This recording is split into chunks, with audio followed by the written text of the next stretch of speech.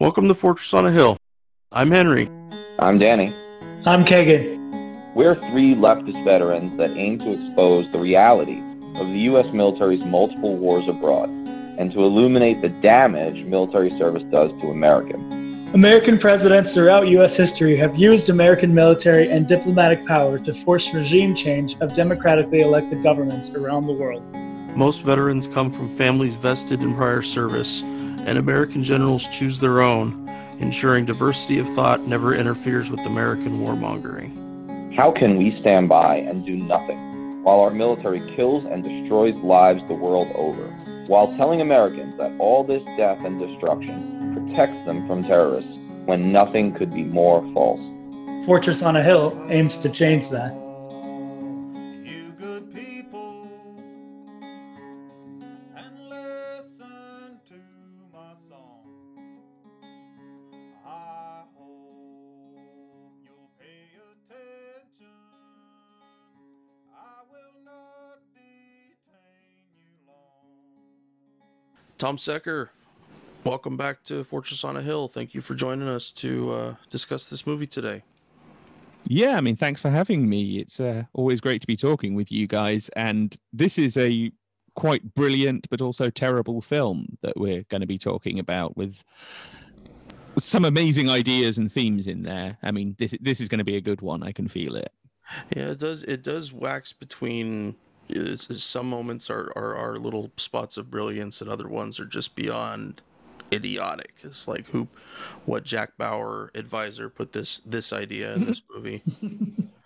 Although I think this might predate Jack Bauer by just a little bit, not much, just a little bit. Yeah. So today we're going to be talking about The Siege with Denzel Washington, Annette Bening, and Bruce Willis.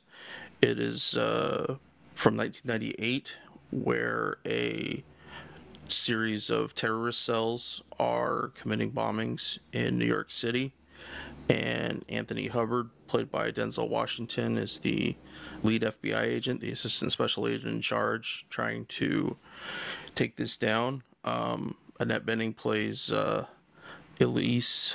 I can't remember her last name at the moment, but her name keeps changing. She works for the CIA, so that's a fun thing, watching her do the revolving door of names and having different people call her different things. So before we get into the story of the movie, and I'm going to do my best to limit this as we go forward, but going through the script the last few days, I've noticed some really, really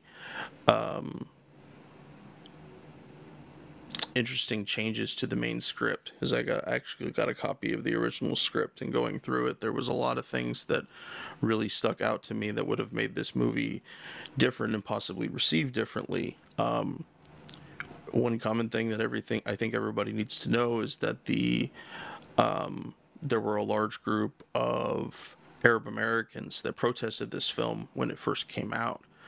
There were claims of that they were scapegoating Muslims, that the imagery in the movie shows Muslims praying, Muslims responding to walking to prayer call, washing their hands, and it shows all this different imagery without very much context. And if you've ever seen the movie, you probably remember what I'm talking about. But with the changes, it really made it into an entirely different film. So the film begins with a ambush of a sheik.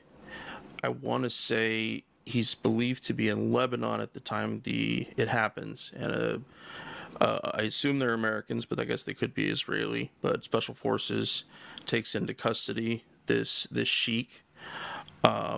He's Iraqi by nationality. They don't really give us a whole lot other than the name they give for him is Sheikh Ahmed bin Talal, and that he was Iraqi.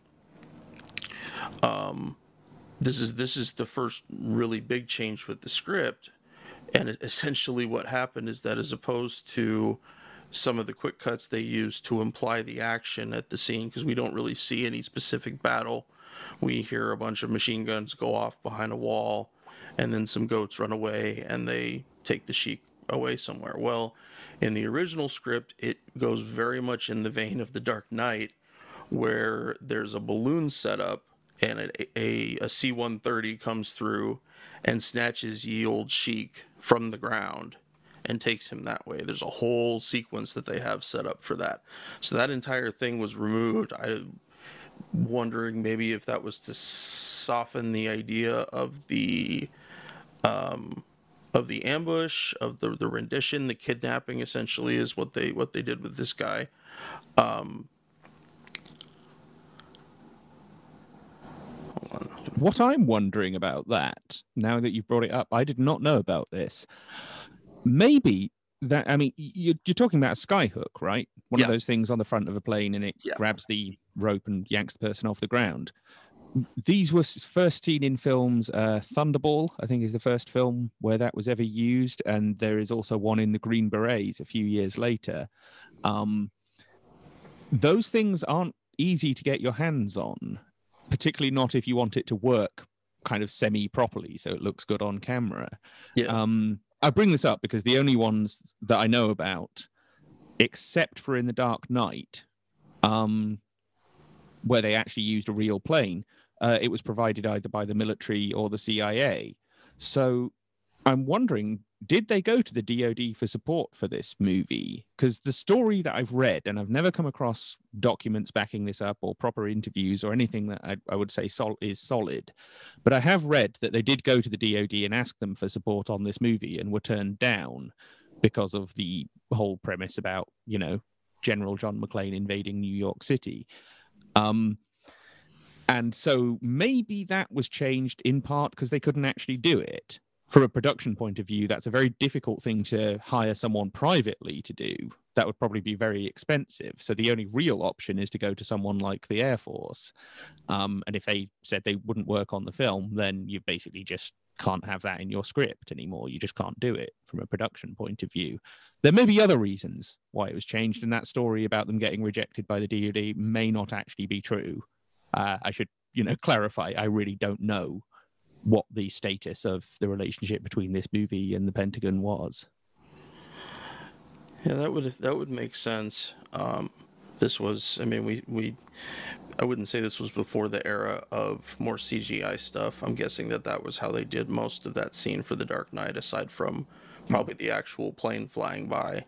It was all CGI'd, so that didn't leave them no issues with trying to get it done. But if it was pre that time, where it would have been much harder and much more expensive, The Dark Knight was however many $1 million to just to get produced. So, the other thing from the beginning that was not included was some dialogue from General Devereaux, the guy that Bruce Willis plays, and in this whole time, in the actual film, he just seems like kind of a looming figure. He's nearby. He's, I guess implied to be the boss, but he doesn't say very much. Well, in the original script, he tells the Sheik after capturing him, quote, "Nobody knows you're here. Not your people, not even my president. You'll die here alone and be buried unknown, barring some miracle." And the Sheik, he speaks a few words in Arabic, and Devereaux says, God. And he's like, "What you eat, whether you eat, sleep, pain, absence of pain, I decide. I make the day and the night, even the way you got here. A hand that reached down from the sky. God, I am your new God." So that whole line, all those lines were not included at all, and it really gives a much sharper edge to Devereaux in terms of the political nature of what he's doing here, along with anything that might be implied as security type stuff. And I think, and that theme continues for the rest of the film, that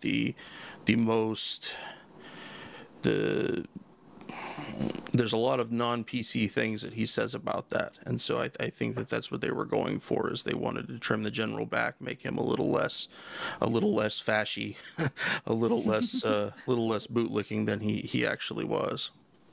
Well, I found it weird because that's literally like the first scene, once you have the kidnapping, and then you just see the general and the sheikh in the cell, and they don't say anything. Yeah, and it made me think, oh, they must have cut something out here, because it looks like it was set up to have a conversation. Definitely. And as you see the story progress, when we get to them capturing and torturing that guy, there's more that surrounds that event as well that they didn't include.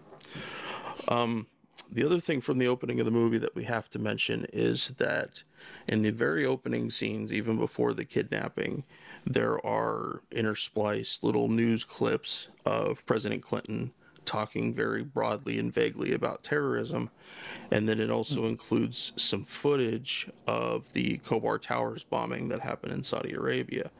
Now, the script actually mentions like that it was a fictional thing, that the bombing that they're trying to connect this to was not actually Khobar Towers.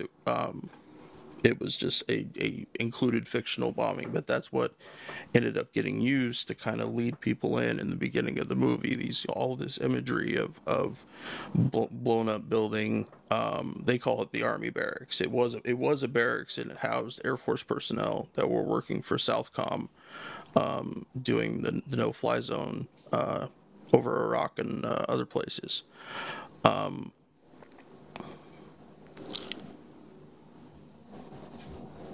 So then we get more into the movie. We have a bus blow up that actually doesn't blow up because the guys used paint bombs instead of actual bombs. But it's clear that they were doing some kind of test run. They probably wanted to see what the police response, the federal government response was going to be, what it looked like. Hold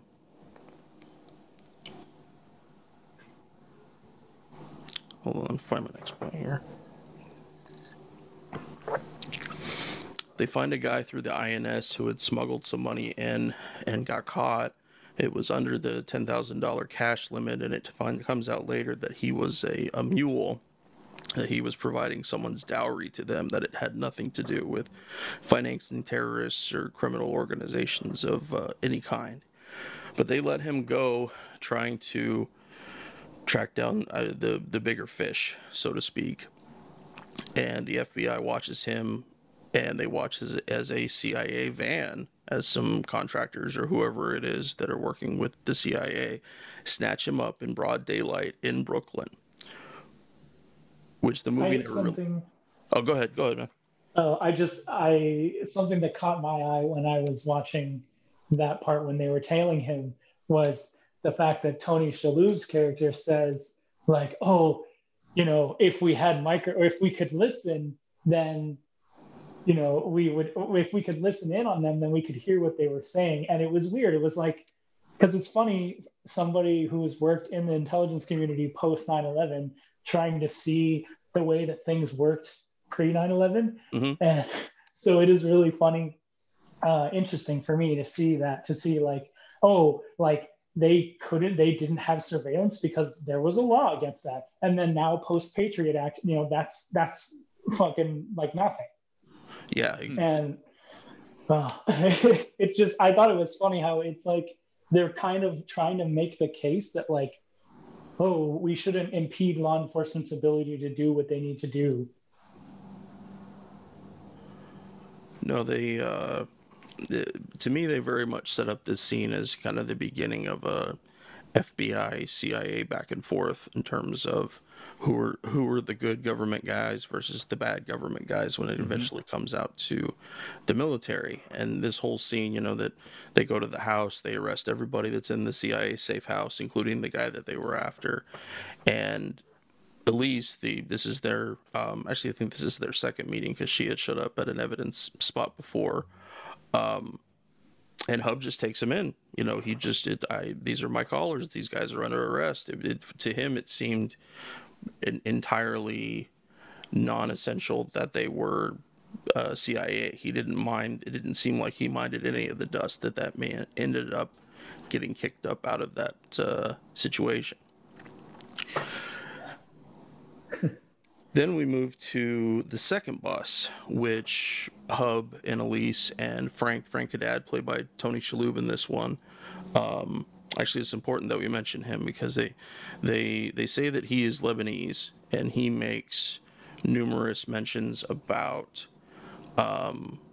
fighting with is either Israel or fighting with Hamas. That we know mentions about what their people did to my village in '75, which I think was part of the first Intifada. I'm not specific about that, but so anyways, Elise, Hub, and Frank get called to another bus bombing, another bus that has been taken hostage by terrorists.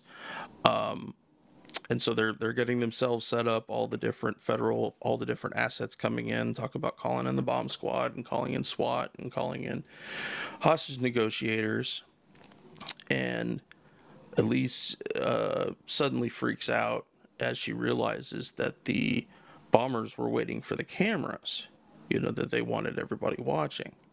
Now, I don't know about you guys, but this felt really hokey to me, because do most terrorists wait for the media to be in a good filming position before they blow something up? It would be kind of an odd choice, but the effect is going to be the same, whether it was all on the media or it all happened afterwards and they're only filming the aftermath. So honestly, go ahead. Yeah, that felt pretty tenuous to me as well. Is that like as soon as the helicopter, TV helicopter, turns up, all right, now we're in serious trouble. That's not really how these things work. In the history of terrorism, there is very, very few instances of the terrorists prior to carrying out whatever form of attack, whether they're storming an embassy or blowing up a bus or whatever it may be, waiting for TV cameras to show up. And it doesn't matter. No. It really doesn't, because in some ways it could be better that it's not filmed, which means that they're able to propagandize it in ways that they couldn't, because that part would be on film. Exactly. For sure. Yeah.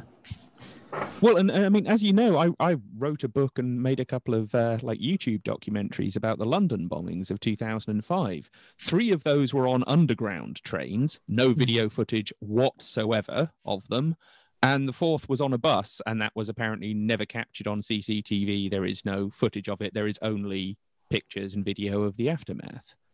And that was visually, the whole bus bombing thing especially was extraordinarily effective, because people are so familiar with those buses, and people, every single intelligence-based or terrorist-based TV show since that bombing has had some sort of, flashy intro sequence that includes a London bus.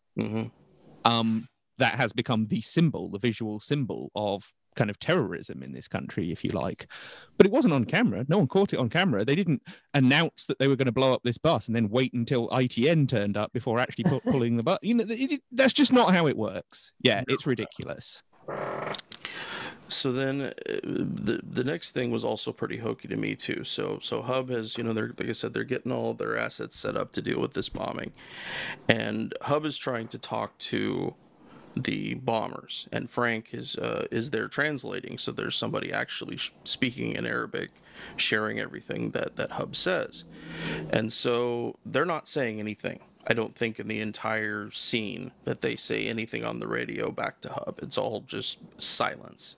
And so Hub asks them to let the kids go. There's a number, I'd say at least half a dozen, maybe more, young children on the bus. And he asked them if they would let the kids go. Just kind of that initial hostage negotiator. I'm going to try to get something small, see how they'll react and everything. And they end up doing that. They end up letting the kids go, and the kids run back into the arms of SWAT team and the police officers on the scene.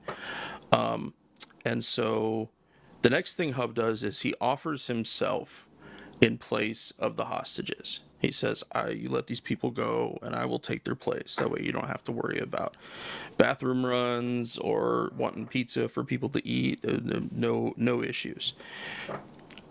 I don't know about you guys, but the idea of a single FBI agent offering his life in exchange for all these hostages felt very John McClane, Jack Bauer-esque. It really that doesn't happen in real life. It's a nice visual for us, okay, cool, he's willing to sacrifice himself to save these people, but there's no practicality to it.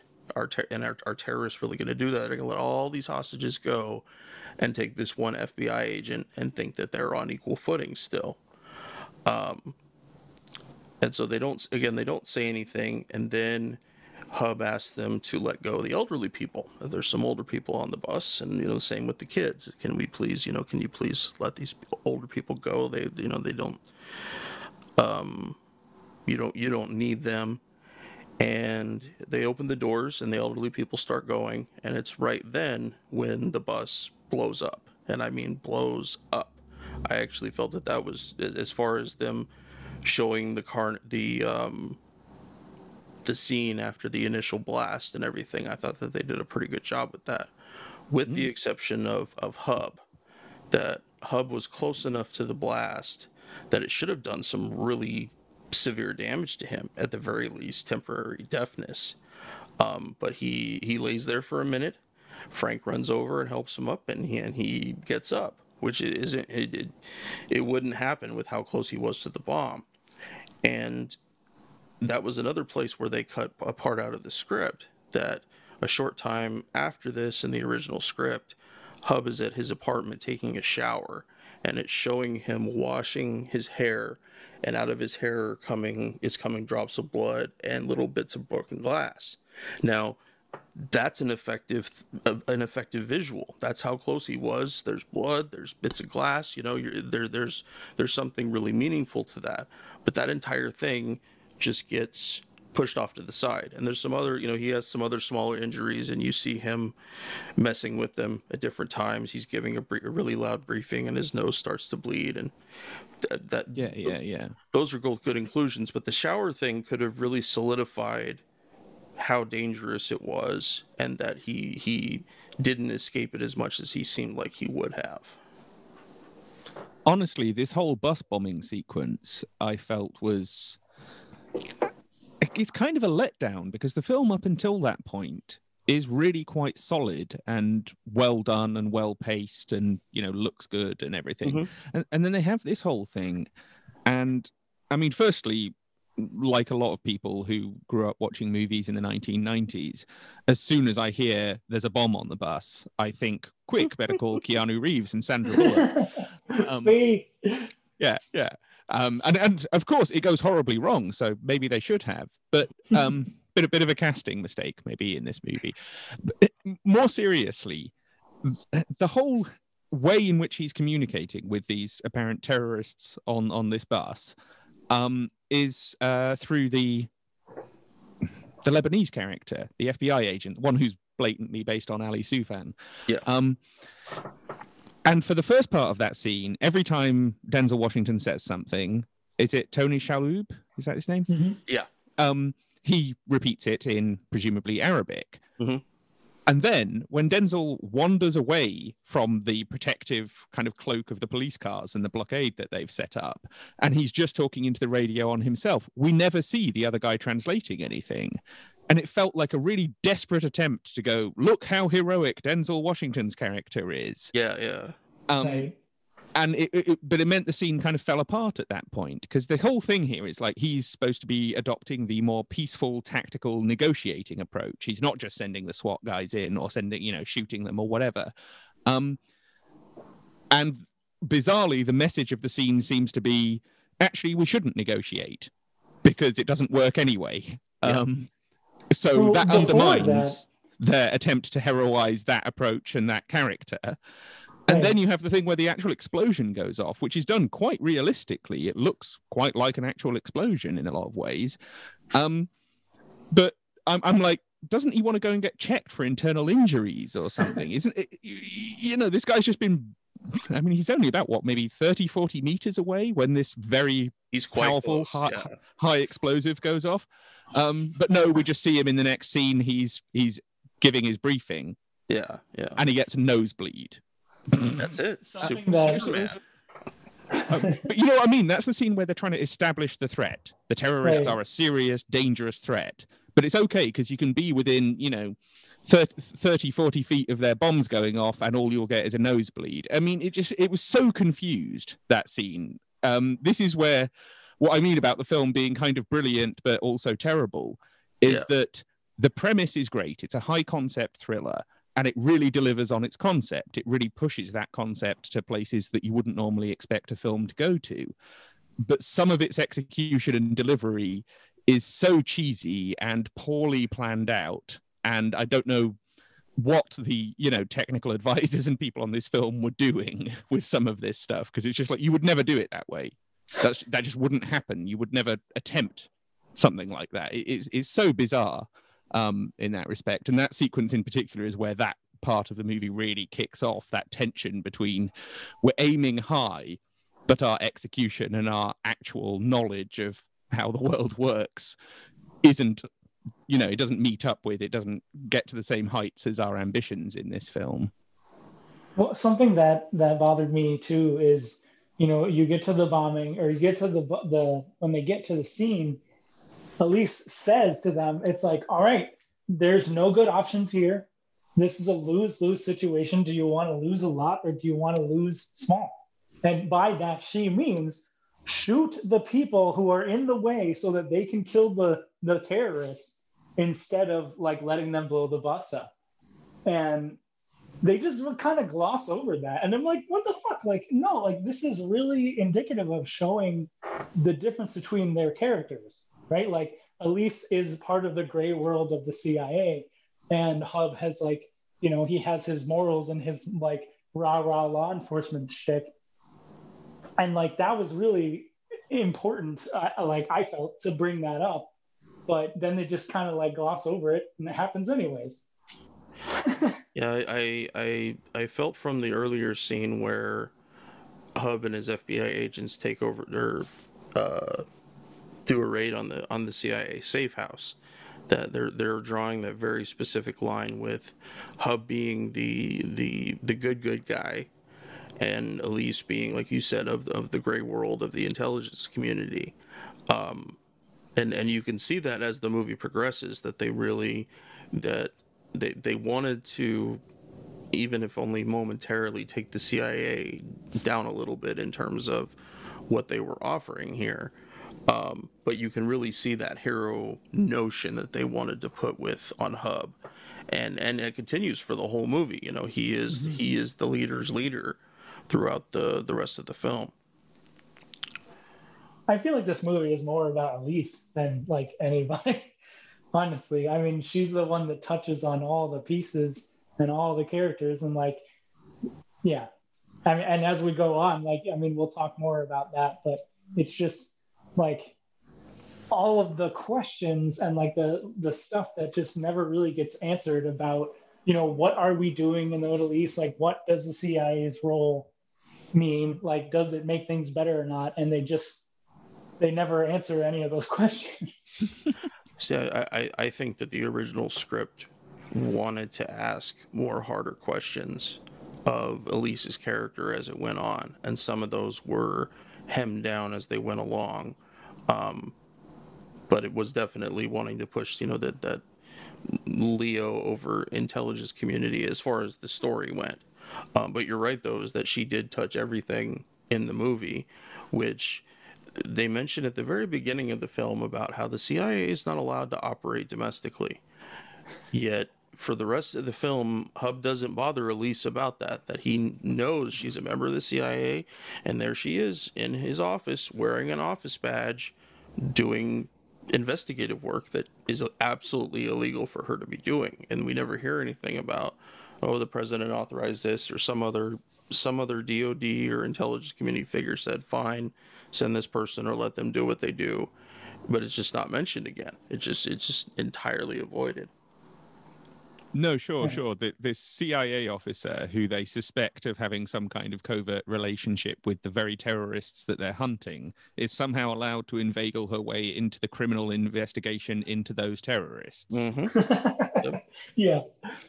Even though the CIA isn't actually supposed to be legally allowed to do any of this. No. Even if that situation was in itself somehow plausible, which it isn't, although it does actually still, it does happen. I'm just saying it's like, that sounds ridiculous on its face.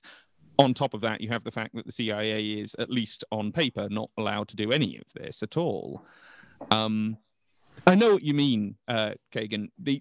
She is the most interesting character in the story. And what she's up to is the most interesting thing in the story. Because after a while, you kind of get bored of Denzel Washington doing the same thing Denzel Washington does in every movie, where he plays the, sort of intelligent, diplomatic guy who it's almost like his voice and his ability to speak is his superpower. And you're more like wondering, I kind of want to know what Elise is doing right now. I'm kind of got bored of listening to this guy saying the same thing scene after scene. Can we find out a little bit more about what's going on with her? And as you say, it sort of poses these questions, not as hard as it could pose them, but, they do come up, but they're just left hanging. It's like just like Homeland in that respect. Yeah. All of these same questions come up at some point quite explicitly in dialogue in episodes of Homeland, but no one ever fucking answers them. No one ever actually says the reality is the CIA is effectively a secret society crossed with a criminal organization masquerading as a security agency. Yep. Which is like the most accurate one-line description I can really give of them, to be honest. And I'm still waiting after years and years, as you know, of watching every movie about the CIA I can possibly get my hands on. I'm still waiting for one to actually just say that, like bluntly.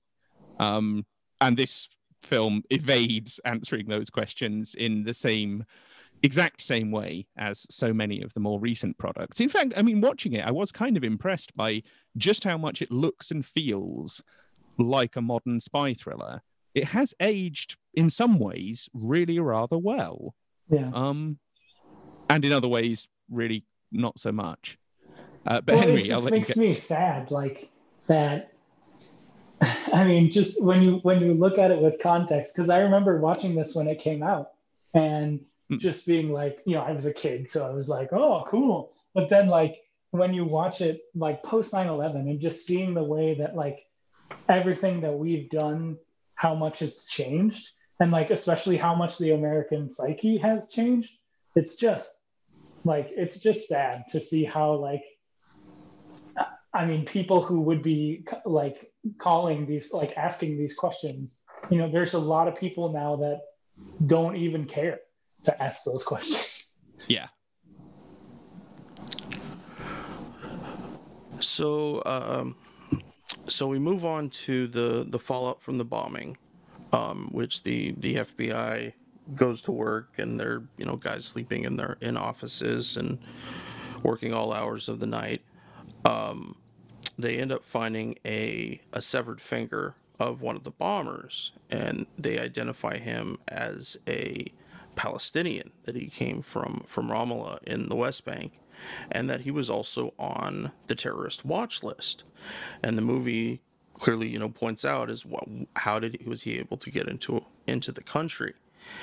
And then they find out that it was a student visa, which was given by the guy they find next, but that's another thing that they never return to, is they bring up the question of how did this guy get in the country, but it's never concretely established how he actually did, if there was any attempt to cross-check him with the terrorist watch list, if there was anything else done, or it was just that this guy signed a student visa and that was all he needed. And kind of pull the thread on exactly how easy is it for quote unquote these people to get into the United States. And so they I think feel like they really left that to the viewer over having something concrete be like, okay, we found this particular hole in doing the watch list, because it just because, and I'm not a fan of the terrorist watch list, but just because there's a problem with one part doesn't mean that the rest of it does not actually do that. I'm sure the terrorist watch list has probably saved us a time or two. I don't have any specific proof of that, but again, a broken clock is right twice a day. I will say, in the sequence where the token Asian American lady in the FBI office is giving that little briefing about the visa, and explaining that first. You will notice on the whiteboard behind her, when she's talking about, well, how did he get this visa? Who sponsored this visa? The name CIA is written with a big circle drawn around it. And I have a feeling that may have been the production crew having a little, like, maybe rebellion, perhaps, because it's kind of heavily implied. You know, there must have been some kind of CIA shenanigans going on that got this guy into the country. But like you say, in terms of the plot, it's just sort of dropped. It's left hanging like so much is. And I have a feeling that may have been just a tiny little, they weren't standing for that. They were going to stick a big signpost in there for anyone who cared to look as to, you know, what's really should have been said here. Well, they immediately following that, they go and find Samir, who is another one of the. He's at this point in the film, he's just he's a professor at Brooklyn College, and he seems, you know, quite innocent and unassuming when they first start to, you know, they talk to him and shove him in the back of a cop car, and he's talking to Frank, which means that there's a cultural understanding, or at least association there, that the other agents wouldn't particularly have. Samir actually calls Frank a woman. It had to. I was trying to remember the specific reference. He's like, you were part of this. You were. It wasn't Hamas, or it was some other, I think, want to say Palestinian thing. And Samir is like, no, but the only guys I know who didn't were women like you. And obviously it pisses Frank off a lot, and he actually hits Samir. But, you know, there's another, there's the connotation of men and women in Muslim societies is very different than ours. And calling another Arab man a woman, I would imagine that is I mean, we as, you know, American dudes take horrible offense to that, even if it's true. But I think that there's an additional layer there for Frank because of where Frank comes from. He was born in Lebanon, and then eventually got a visa to come to the U.S. Let's see. He and then in the scene after, Hub tells him he'll have Frank's badge if he hits someone again, and Frank says that one of these days I will tell you the horrible things that his people did to my village in '75.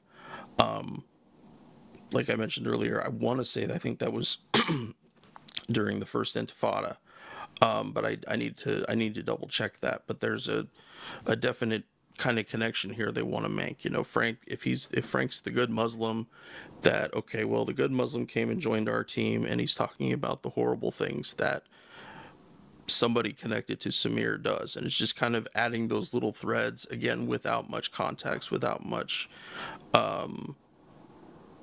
any follow-up or anything.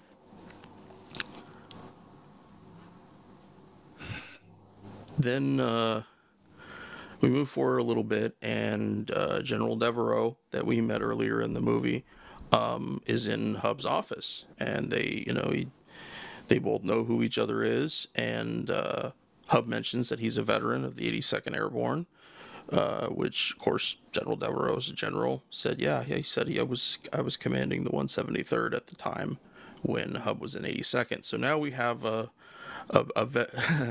veteran meet cute, if we want to call it that.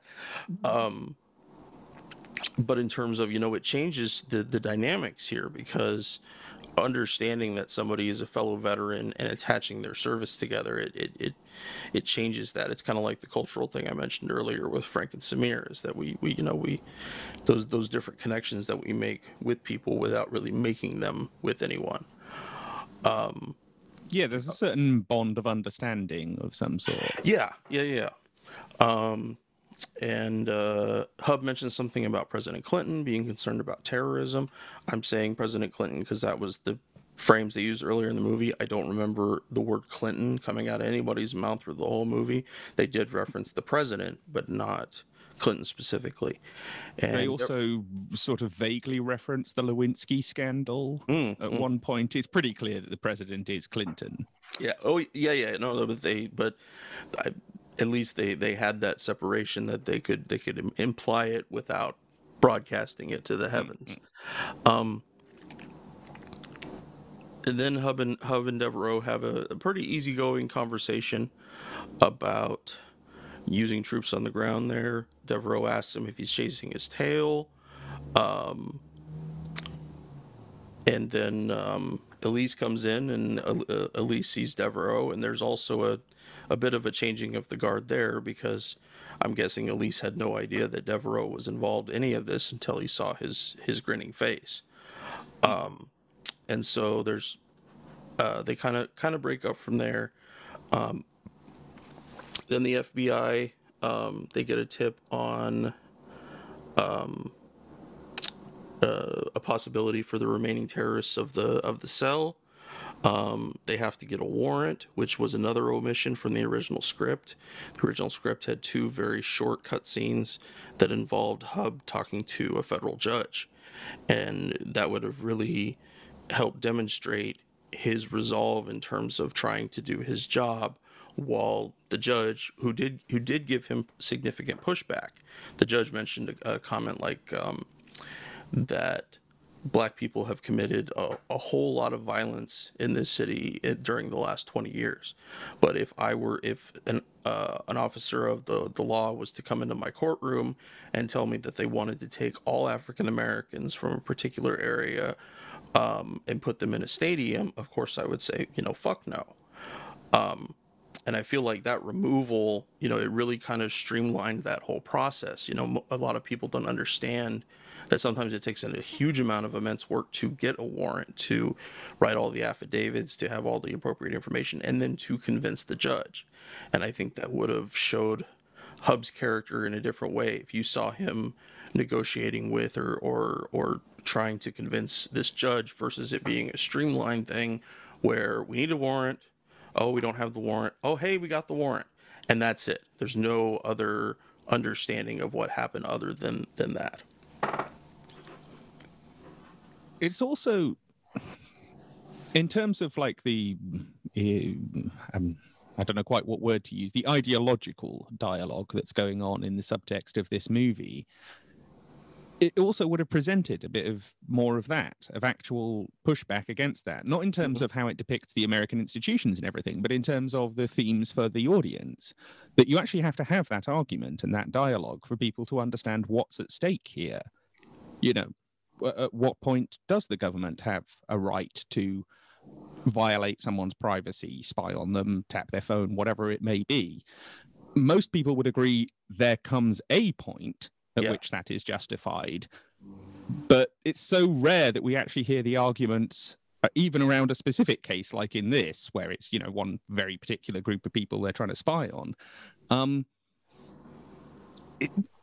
In order for people to think those things through, and in order for people to understand what's at stake for them in the real world, you actually have to have that dialogue on screen. And so taking it out, which may have been for story reasons or may have been for political reasons or maybe a bit of both, means that it just seems like, it's just a standard thing. We don't have to worry about how the FBI get warrants to spy on people. It's just a normal thing, background stuff, doesn't really matter. And also the sequence where Elise and Denzel Washington's character, whose name I can never remember, they're walking through, as far as I can tell, the very apartment block where this terrorist cell are, the very people that they're supposed to be spying on, basically having a discussion about them as they walk up the stairs. Quite a loud discussion about them. And then when they get to the top, Frank is sat there and he's got the warrant in his hand. That's terrible tradecraft. Oh, obvious. Oh, yes. That's horrible. It's like those sequences where you see people walking through CIA headquarters having a conversation about whatever top secret thing they're working on, and they're surrounded by like 36 people who could overhear them. And you just think that's not how you would do these things. Again, where were the technical advisors to stop them from doing this like horrendously stupid thing? Because these are supposed to be crack FBI agents, right? These are supposed to be kind of our heroes. They're the clever guys who are going to somehow fix this problem. And again, it totally undermines that by having them do something hilariously stupid. This film just doesn't know where it's at half the time. No, it's That is one that does really bother me. Another one, and this comes up in a lot of movies, not just The Siege, but one that I noticed really blatantly in this one, that as the FBI SWAT team is making their way up that staircase that you just described after the loud conversation, that there's 5 or 6 agents in full SWAT gear, and then you have Hub and Frank pulling up the rear, and they're wearing nice monographed FBI vests and holding their pistols, but they give the impression like they're there to kind of back the SWAT team up, and that's not what really happens in real life. The SWAT team is the SWAT team. They have their members and they use them. However, if there's something that needs to get changed, that's one thing. But the boss coming in at the end of the trail, at the end of the stack of guys about to kick in the door, yeah, that doesn't happen in real life. The boss stays outside until it's safe, and then once it's safe, then they go in and deal with whatever's going on. I did want to mention one real quick thing about the judge while I was thinking about it. The other thing about their failure to include those cutscenes with him, it would have given another American official the open and welcome duty of saying that Muslim lives, Arab lives, Palestinian lives, Iraqi lives mean as much as ordinary Americans, because that was very in the script part I read, that was very much implied, and that's something that we don't see very often in movies, and in other places in this movie they kind of gloss over that. But if that had happened, it would have been like, wow, this judge actually cares that these cops, that if they're going after Americans, they're going after Americans. Doesn't matter what they look like, doesn't matter who they pray to. These people's lives have meaning. And by not including that was another way that they could have solidified that line. Sure. It's another way of presenting the Muslim characters in this movie, pretty much all of whom are terrorists. Yes, pretty much. As this kind of alien other thing that somehow invaded America, that somehow, here without being properly American, and therefore shouldn't be subject to the same, civil rights and the same legal protections and so on as the rest of us.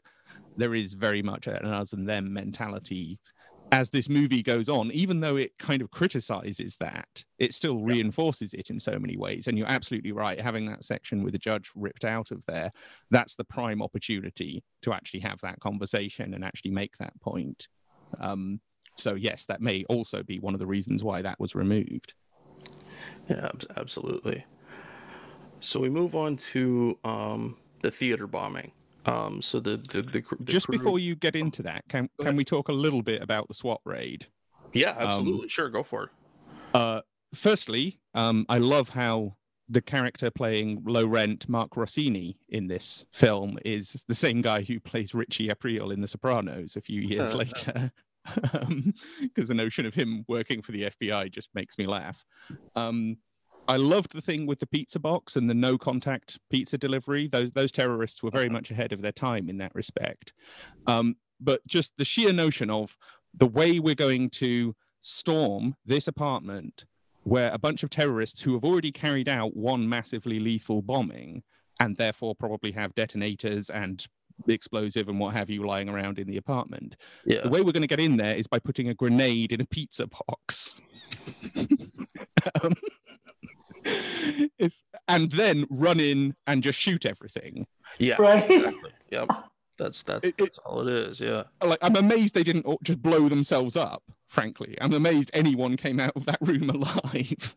Well, and like they just go in there, they just basically start shooting, and also to the two guys who were in the front of the stack, you see them later working with the task force as like regular agents, and so I'm like, that's also another weird thing that would never happen, but okay.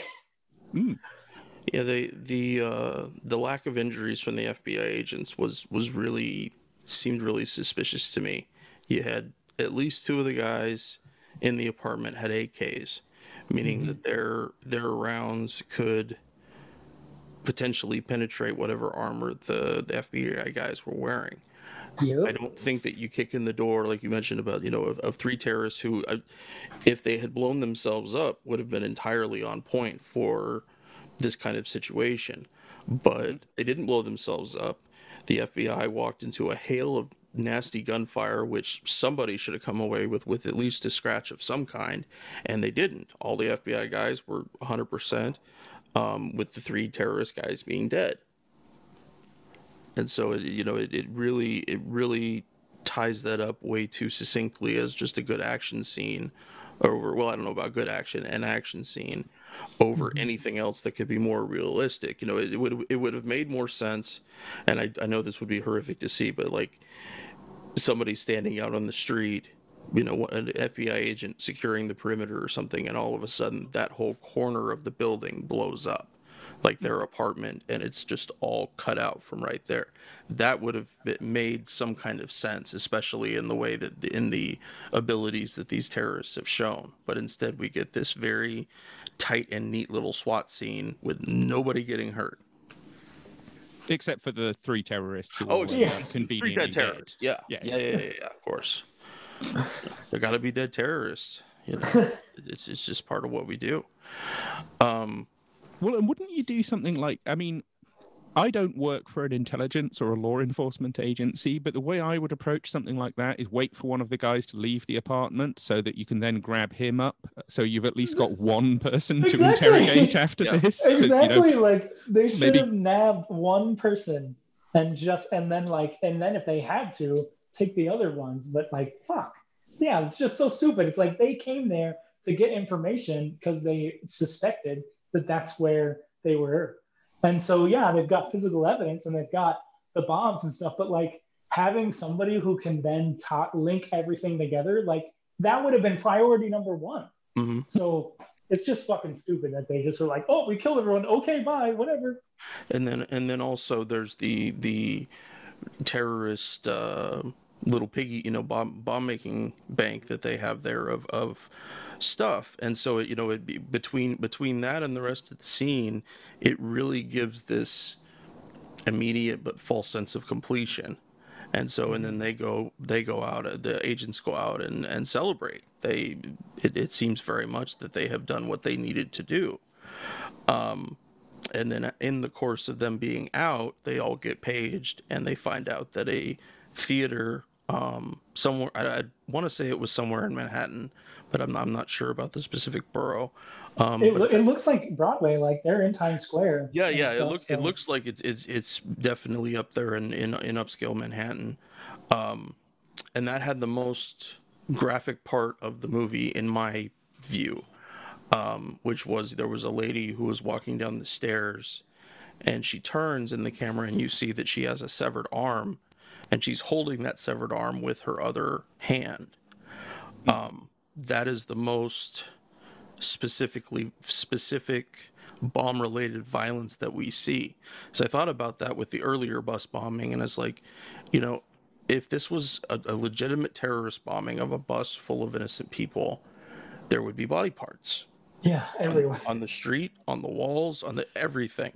And again, American movies movies, period, we can't usually show such explicit violence, but that is the reality we'd be looking at. And this woman walking down the stairs, I think, was the closest that they actually came to it by showing that. I mean, it was just her holding an arm. It wasn't, there wasn't particularly graphic and like there were tendons or ligaments hanging out or anything like that. But it was the biggest statement they made in terms of the violence.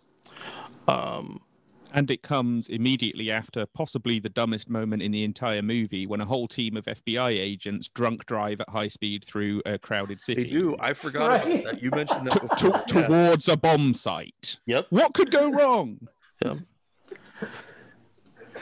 And that's Especially because Elise was like, "Oh, I'm wasted," and then they go to the fucking scene, and I'm like, "Oh yeah, this is so great."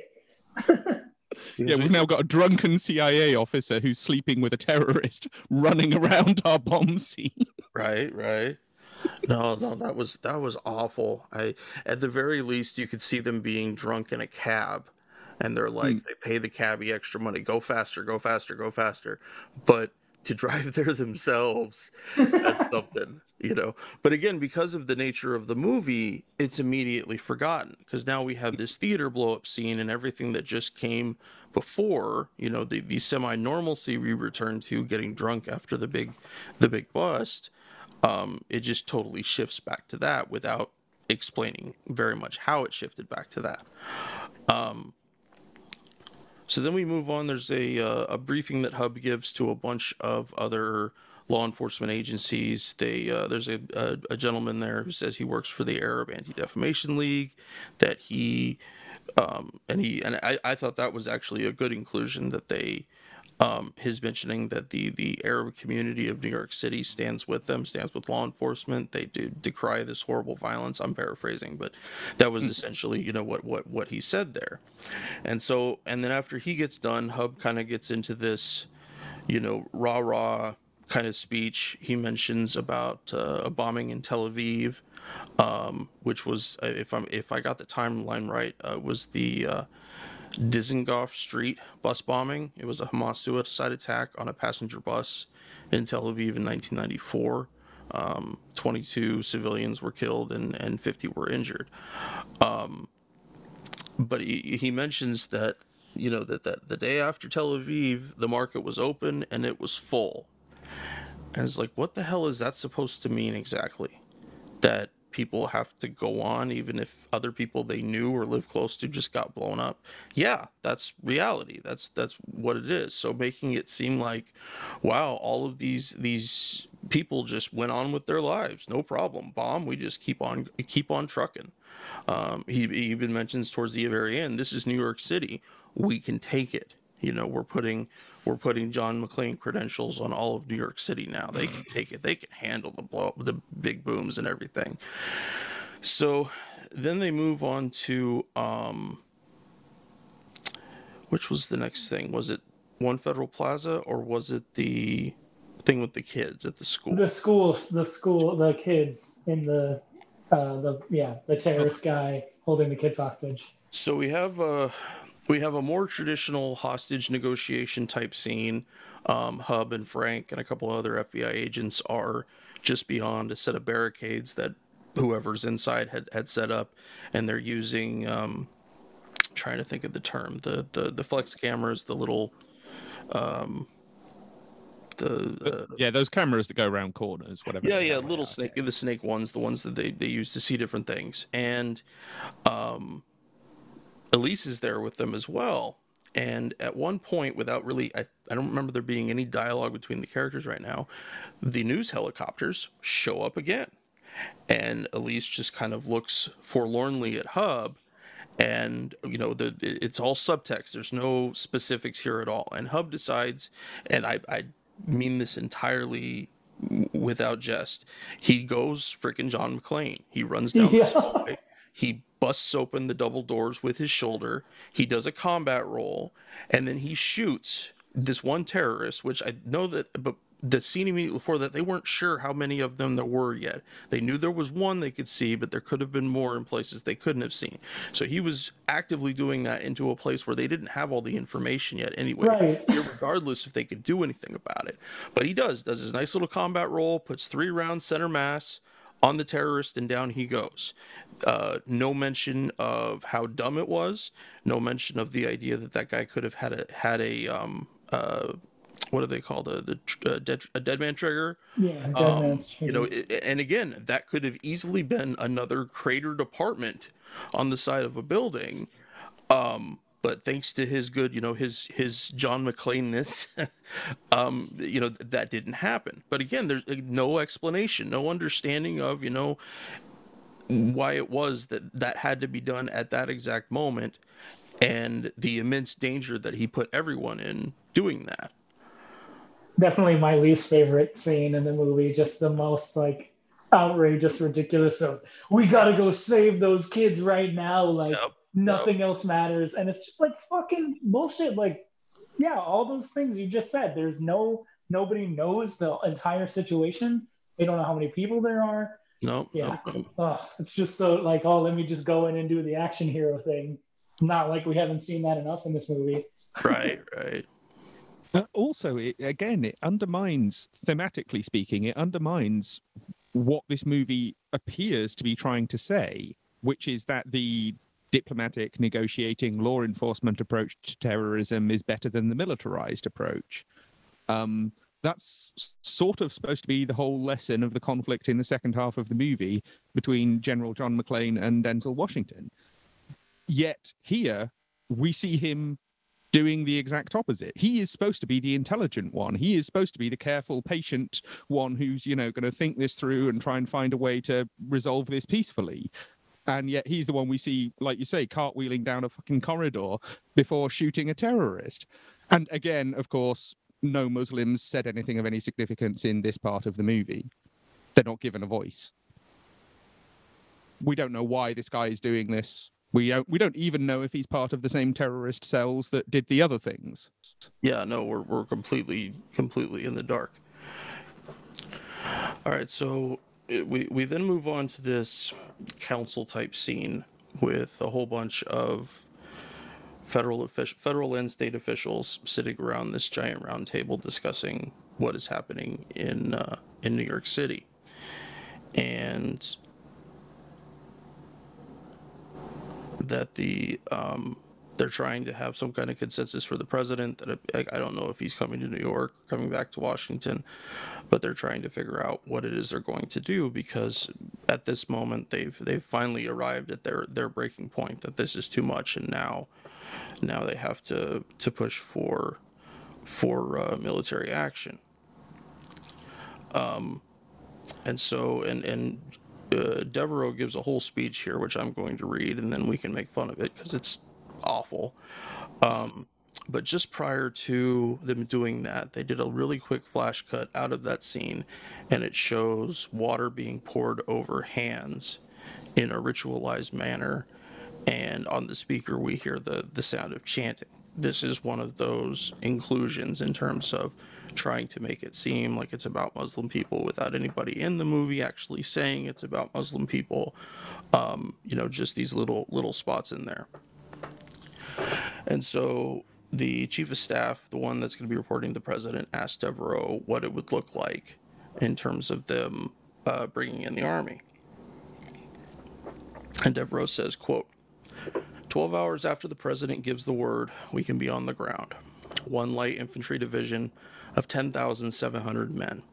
Elements of the Rapid Deployment Force combined with Special Forces, APCs, tanks, helicopters, and of course, the ubiquitous M16A1 assault rifle. A humble weapon until you see a man carrying one outside your local bowling alley or 7-Eleven. It will be noisy, it will be scary, and it will not be mistaken for a VFW parade. Then, right at the end of that line, they go back to another anonymous thing. Anonymous hands lifting a cotton shroud. And then here's something that wasn't included in the movie. Devereaux says, that means civilian casualties. At a minimum, it's a drunk private joyriding in a Hummer who runs down an old lady in Greenport. At a maximum, and then he trails off. And then he says, make no mistake, we will hunt the enemy, we will find the enemy, and we will kill the enemy. And no card-carrying member of the ACLU is more dead set against it than I am, which is why I urge you, no, I implore you, do not consider this option. Now, number one, no general is going to be a member of the ACLU. In any country, in any place, none of them. Their existence as a general, it would make absolutely no sense. Also, I felt like he was kind of egging them on here. Like he was kind of saying, you don't want this, you don't want this. I'm telling you, you don't want this. And everyone else in the room is like, yeah, we kind of want this, even after you saying all your scary things. Because what's the next line? The national security advisor is like, that's why you're the best person for this job. Yeah, and that's the thing, is that they generals can be remarkably PC when they want to be. depending on the situation. Now, there's another line that comes up just a little bit later. They're still in this council room, and a different general, I'm assuming the Army Chief of Staff or somebody else high up in that, he says, "I remind you, General Devereaux does not speak for official Army policy. A police function has become accepted as our role in Haiti, in Somalia." Yeah, Haiti and Somalia are destroyed. We didn't do anything good there whatsoever. I'm calling it a Yeah, police. that didn't work out well for Haiti No, and it did not Somalia. work out well for Haitians or the Somalis in the least. But it kind of gave, there's a little bit of PC cover there in terms of, okay, he's a little overzealous. That's not official Army policy, but he still gets the job. He's still the guy that they send there. That doesn't tell the general, it's like, wow, this dude is really going to, do horribly here. I don't know that we want to have him actually do it. Our podcast is supported in a few different ways. First, there's Patreon, where we're blessed to have an array of wonderful supporters, helping the guys and I pay for some of the podcast's expenses. Those who contribute $10 a month or more will be mentioned right here as an honorary producer, helping keep you, our listeners, stocked with new episodes. But you don't have to contribute $10 a month to help us.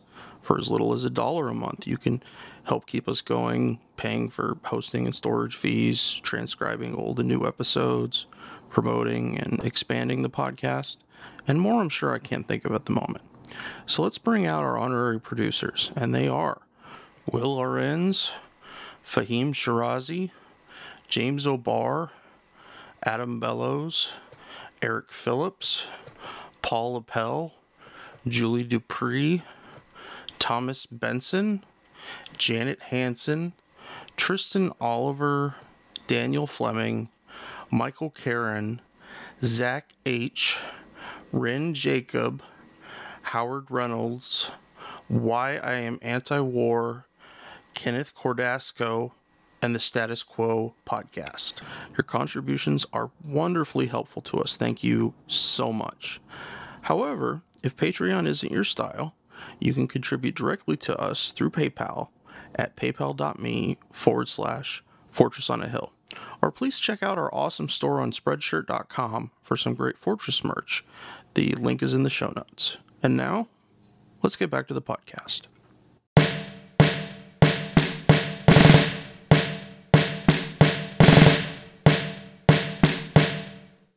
Well, this goes back to what you were saying about what was cut out of that opening scene where they capture the Sheikh. Mm-hmm. When I first watched this film, I was confused as to whether is the general genuinely opposed to this policy, or is this whole spiel he gives at the council a bunch of reverse psychology to ensure he gets the job and they adopt this policy? Because you have that whole thing about, if we're going to do this, we want someone who doesn't really want to do it to actually implement it, because then it won't go overboard and it won't start, unnecessarily infringing on people's liberties and so on and so forth. But he then goes, like, when he actually gets to implement this, he goes full Colonel Kurtz and starts fucking locking everyone up, killing people, doing whatever the hell he likes. He just reveals himself to be a psychopath. So I was kind of left wondering, are they trying to say it's because he was thrust into this impossible situation that he went crazy? Or are they trying to say this was his plan all along? And it seems from the early script that you've read, Henry, they were trying to say this was his plan all along. And that way, yeah. And that this is false opposition to the policy, and he's just saying that so he comes across as the sort of guy that you would put in charge of it because he's not going to, go overboard with it. Yeah. But because they don't really set that up earlier in the film, at this point, I was just kind of deeply confused with what does this guy actually believe and what is he even trying to do here? It's another one of those places where they seemed to be trying to do something quite high concept, but miserably failed in the execution on the one hand, and also these changes to the script meant it was just much less clear what the hell they were even trying to say. Yeah, there's another cut from this scene just a little bit later with Hub, because the chief of staff asks him, if there's anything he wants to add, if there's, what does he think they need to do? And Hub says, quote, "Nothing. Don't overreact. With all respect, gentlemen, I'm just a cop. To you, these people may be martyrs, but to me, they're criminals. And a criminal is no better than somebody who thinks he's better than everyone else. And he's not better. He only has to be wrong once. And that's where we come in. We run down a tip from a landlord, or we pick up a latent print from a bus. Our phones are ringing off the hook with people from the Arab community wanting to help. And they love this country, and they hate these criminals are giving them a bad name. With some help and some old-fashioned shoe leather, we'll nail these guys." And that whole line in there was taken out. Hub ends up saying something about the job of the FBI is to respond, and the job of the Army is to defend. With their presence in the city, it would make it really, really hard for them to continue investigating. And you get to see that through the movie. But again, this guy's an Army veteran. He understands what it means in terms of the firepower and violence that a military unit would bring alongside. But that's not given any credence here. He's not the general with the great speech. It sucks that they took out so many of the things that would have humanized the Arab community and like given a real persona to like empathize with, and instead that's all just taken out. Yeah, it really is. And there's more coming. I found a whole bunch of them. So. Well, and the line in that little bit of dialogue in particular, where he's saying that, we've got people providing us information from this community because they want us to find these people and then take them off the streets. And of course, it's far easier to invade the Arab community if you can pretend like they're not doing anything to help. Yeah. Whether that be in, Brooklyn or Iraq. Yeah. Mm-hmm. So then they reintroduce Elise, Elise's name is now Sharon, and Sharon was doing covert work during the Gulf War in Iraq. She explains that the terrorist cells have no central leadership, that if you cut off the head, another just rises in its place, which they don't. They talk about that technique, that idea of terrorist cells, but they don't point to any specific examples or something else that somebody could credibly look at and say, okay, that kind of makes sense. It's not that she's wrong, but again, I'd like a little evidence with my evidence, and this doesn't really have any. It's then they find out that One Federal Plaza, the immense federal office building in downtown Manhattan, where their main offices got bombed, and I believe they mentioned that they had over 600 casualties, and the agents, Frank and Hub, both mentioned about all the people, this person and this person, that they were in there working when it left. It just happened to be that the guys who were out doing interviews or other stuff, Hub and Frank being at this big meeting, that it saved them, that everybody else would have been bombed and dead.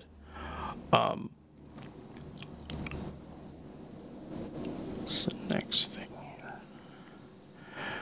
So then Hub gets after Sharon. He's very, very pissed that he hasn't gotten all this information that he should have had earlier. If she's really supposed to be some kind of CIA liaison, that he should have been sharing that stuff.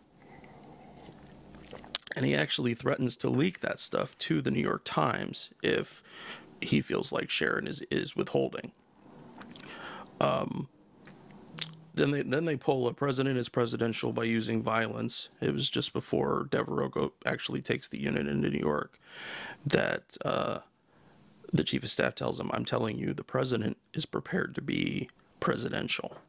Well, presidential usually means violence inflicted on somebody a long ways away. That right. I mean, there's nothing more to it than that. It's a bully yard thing, just written nicer. They also mentioned that the War Powers Act gave Devereaux the clearance to enter New York City. The War Powers Act doesn't have anything to do with that. like, at all. Exactly. I mean, nothing. It's a method for Congress to rein back in an unruly military operation in the event that they have enough votes, which they usually don't. I think that the recent one that they did about Yemen, it was during when Trump was still in office, is the only time that a War Powers Act resolution has ever passed either house of Congress. But they just throw it in there like, oh, people will know about that, and it has nothing to freaking do with it. And then we come to the military. They're sealing off Brooklyn. That anyone fitting their particular profile that they mentioned very specifically will be arrested and detained.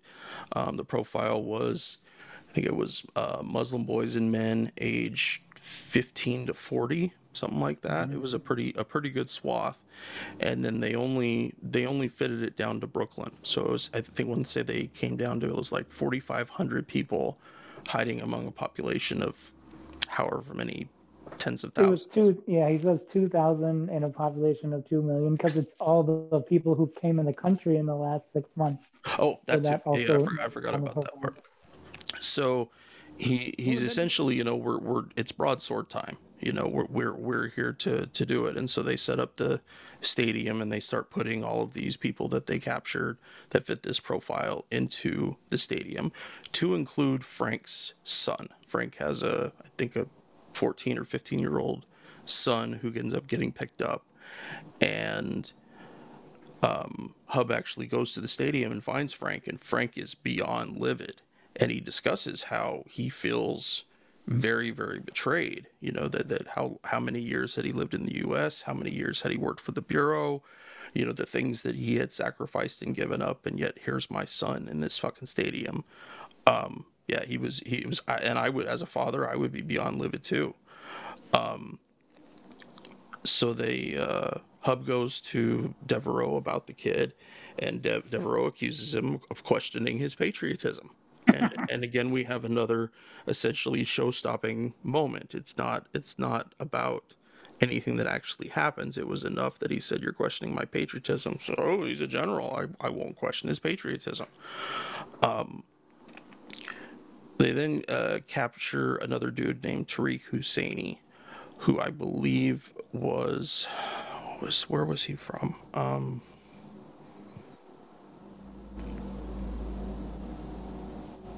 It might have been the West Bank. I can't remember at the moment. So, but when they go to pick Tariq Husseini up, because he's the FBI goes to pick him up because he's the next step in their investigation, and at the same time the army raids it, they blow up most of the building, if not the entire building. Everyone else that was in there working, to include a couple FBI agents, died, and only Yeah. Hub and the suspect, or the guy Tariq Husseini, they're the only ones that survived that. Oh, I missed one line earlier that I think was really important for Frank at the stadium. I jumped the stadium a little bit. It actually comes after this, but he tells them, "I'm not their sand nigger anymore." And sand nigger being a awful term that troops did use overseas in terms of calling the local population. It's like calling people Hajis. But it makes a very specific thing here that Frank knew that he's an American. He's on the side of the Americans. Now he's not their rube anymore, not their useful idiot anymore, if we want to look at it that way. Then we move on to torture time. So Elise tries to interrogate the guy, Tariq. He spits in her face, which also could be another male-female interaction in terms of a woman speaking with authority to a man. Right. I mean, it's just yeah. I don't know that that's what it was, but it really seemed like that's what they were trying to get to. So Sharon says, "Okay, I can't get any more. What do we do now?" And Devereaux starts going through a list of different types of torture. They mention waterboarding. They mention electrocuting him. They mentioned stress positions combined with sleep deprivation. And Hub just loses his mind right there. He's like, what is this? What the hell are you guys talking about? We can't do this. We can't do that." And I thought it was one of the really good points left in. That, if you torture him, General, all that we have bled and fought and died for is over. If we're really buying into the American mythos that our freedoms were only won by the hard work of the military, and asking them to do something this abhorrent. And so he's just beside himself. They end up kicking him out of the room. He stands in the One hallway. other thing he says as well that really struck with me was, what if they don't even want the Sheikh? What if this is what they want? Yes. The troops in the streets and people afraid in their homes and like torture. It's like that's the fucking shit. Like, yes, that Yeah. is the point. Yeah. That is the point of terrorism. No, that I forgot about that one. That was another really good one. And you see there that was a real moment of him identifying with the humanity of these people that are under attack. Is like, we can't do this. It was just so effed up to him, the idea that it would have to happen under any circumstances. And so they kick him out of the room, and he essentially listens to them torture Tariq and murder him in the room. And he didn't know anything, but that didn't stop him from shooting him in the head when they were done. Which again, like, doesn't make any sense. If your purpose is to try and get information, why would you like torture someone for 2 seconds and then shoot them? Like, yeah, exactly. And the thing about interrogations, even non-physical interrogations, is something I used to do when I was on the drug team. They can take hours of you talking to someone. Sometimes you're spending time shooting the shit because you're trying to establish rapport, but it's not always this aggressive Law and Order face of, did you do this whole thing? Because people don't want to talk when you talk to them that way. They have to develop some kind of rapport, or you ain't learning shit. Well, they've got to feel that it's safe, that they can give you the information that they ultimately don't really want to give you. Yes. But you've got to make them feel safe in giving that up. Otherwise, like you say, you're not really going to get anything out of them. Yeah. Yeah. I mean, again, this is one of those wonderful moments in this film where probably the best piece of dialogue, the most intelligent piece of dialogue, and most true piece of dialogue in the whole movie, I agree. about maybe this is actually the whole purpose of the terrorism, is to make us start terrorizing ourselves, is followed by something outrageously dumb where, like you say, from the sound, I mean, we only hear the sound of the torture because we're out in the corridor with Hub. It's just basically sort of sounds like he sticks a knife in him and twists it for a couple of seconds and then shoots him. They don't even try to interrogate the guy. It's more just a murder than a torture session. It's very strange. I guess they did that for dramatic effect. They're trying to show how, the general's gone completely off the deep end and it's just sort of descended into insanity. But just poor execution again. Fair. Even torture takes quite a long time. No, and Elise even mentions, that when they were discussing different methods of torture, that doing the sleep deprivation one takes at least 36 hours. That they're in any kind of interrogation or torture, is that there's all these establishing things that need to be done to make it seem a certain way.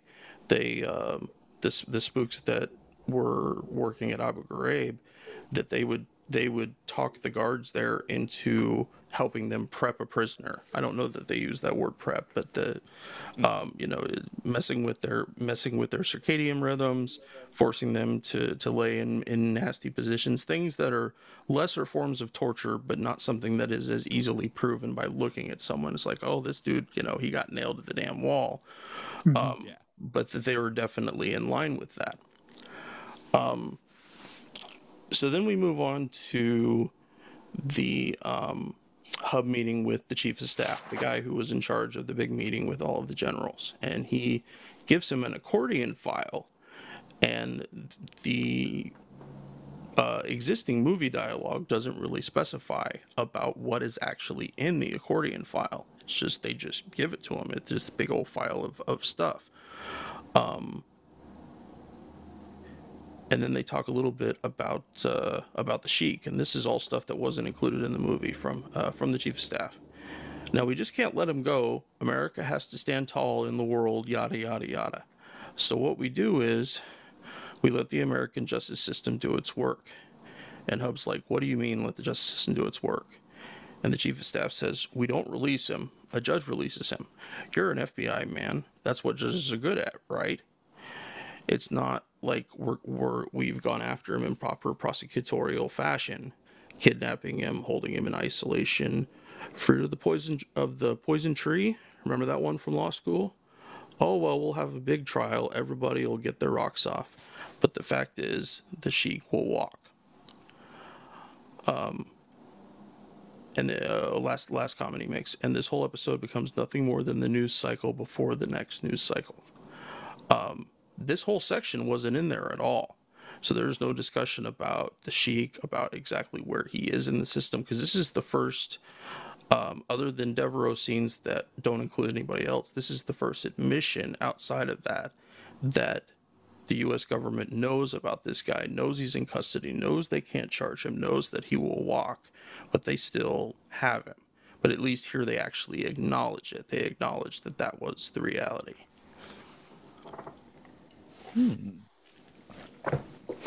I mean, I assumed watching this film that the Sheik character is based on the blind sheikh, Omar Abdel Rahman, the guy who was, I guess, in some ways ultimately behind the World Trade Center bombing in '93. Because there was a whole thing in the late 1990s where Al Qaeda were trying to get him released from prison. I mean, he was in a super maximum security prison. What was his? Where was he from? Egypt. He's from Egypt. Yeah, Egypt isn't mentioned in this movie at all. No. But I can only assume it's at least somewhat based on that. I mean, we are talking about. It sounds right. Yeah. A string of terrorist attacks in New York that are all, it seems, ultimately in some way inspired by this terrorist mastermind, although we never actually see him do anything. No. All he really does in the film is get captured. We don't even see him meet with his own followers. No. So again, it's pretty hazy and unclear, like so many things in this script. But I always thought that's what they were playing on, was that attempt that Al Qaeda were making in the late 90s to get the blind sheikh released from prison. And that's why. But there again, that doesn't make any sense. You don't start running around bombing theaters and things to demand someone's release. You might take some hostages or hijack a plane and demand that someone be released, because then you've got a negotiation, you've got an exchange. You get the plane back and everyone's safe, and we get the guy out of prison. Just simply bombing a bunch of stuff isn't going to get it done. No. So the rationale there doesn't really add up. And yeah, taking out that sequence, it basically leaves it like fairly ambivalent even at the end of the movie. Who was this person that they captured, and what was his connection with this subsequent terrorist campaign? Was there even a connection at all? Yeah.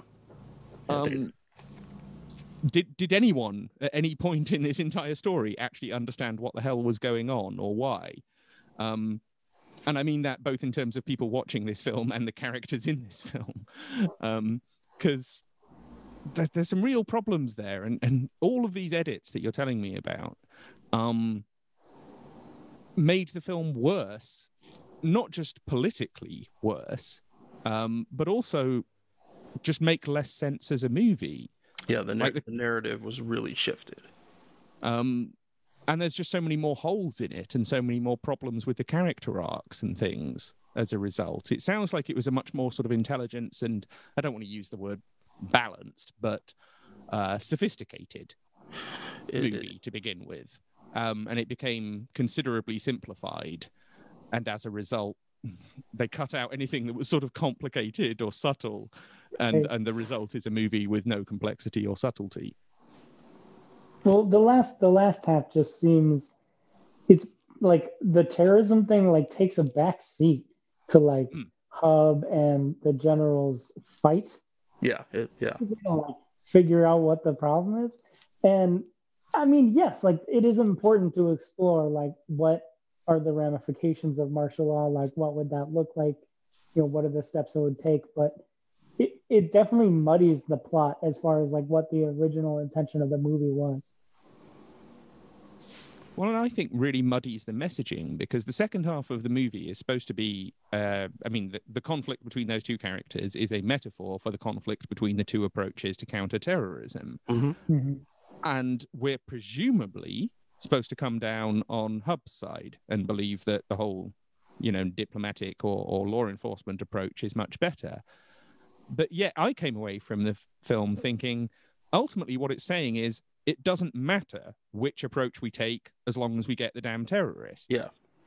Especially when you're taking historical context into view, and like I couldn't help but do that every step of this movie, because that's just the whole thing. Like everything that we did, like everything that he said in that beautiful speech about, like, when they're going to terrorize the guy, and it just makes me sad because we ended up going with that method. We ended up torturing lots of people, and it just like, fuck, like none of this means anything because we ended up going up with that terrible way of doing things anyway.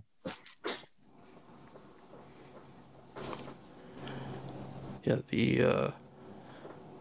it really, the any of the goodwill that it seems that it would have had, it just gets so muddied and vapid over any sense of reality. And as like you said, Kay, that once the army comes in, now Hub has to, that's essentially all he does for the remainder of the movie, is deal with Devereaux and the army in one way or another. It's not him back in his office or back in his apartment because his office got blown up, trying to figure out what the next move is, trying to figure out what they're going to do. And so the next section I want to talk about, and there was some definite changes in here that you guys are going to be interested in. So Elise and Hub are sitting in Hub's Crown Vic, and she's kind of spilling all of her beans to him about what was really going on. And so the first line of dialogue, which was one that wasn't included, she says it was going to be beautiful, referring to her mission. And then there was a policy shift. The new doctrine was Iran will be too powerful if Iraq falls apart. And then we move into a line that was left in the movie. And it's not like we sold them out exactly. We just stopped helping them. And I wasn't allowed to tell them what was coming down. I was ordered not to tell them. And they got slaughtered. And then this back to another piece that was entirely kept out of the movie. You got to understand, these people believe paradise, bliss. To us, they're just words, but to them, it's very beautiful, actually. And when you look at their lives, the heartbreak, and what do? We think we can take advantage of that. And then she says that I quit, I came home, I just can't do it anymore. And they Hub kind of, some lines that I'm really glad they left in there is that she mentions about, she's trying to save them because of the Gulf War, to get them out in time, and she gets them visas, but she leaves out that she taught them how to make bombs. And Hub just says that, said you taught them how to do it, and now here they are doing exactly what you taught them to do. And the last one, and it depends on where you're at watching the movies, going through its narrative, but she mentions to him that the most committed wins. That's a phrase that you can so take wrong in so many different ways depending on what the situation is. And she was mentioning about that, the most committed to whatever it happens to be are the people that win. Well, that's not true. America, quote unquote, wins all the time, but in terms of our commitment just to that idea, it can wax and wane a good bit. Did you guys want to comment on that section with Elise?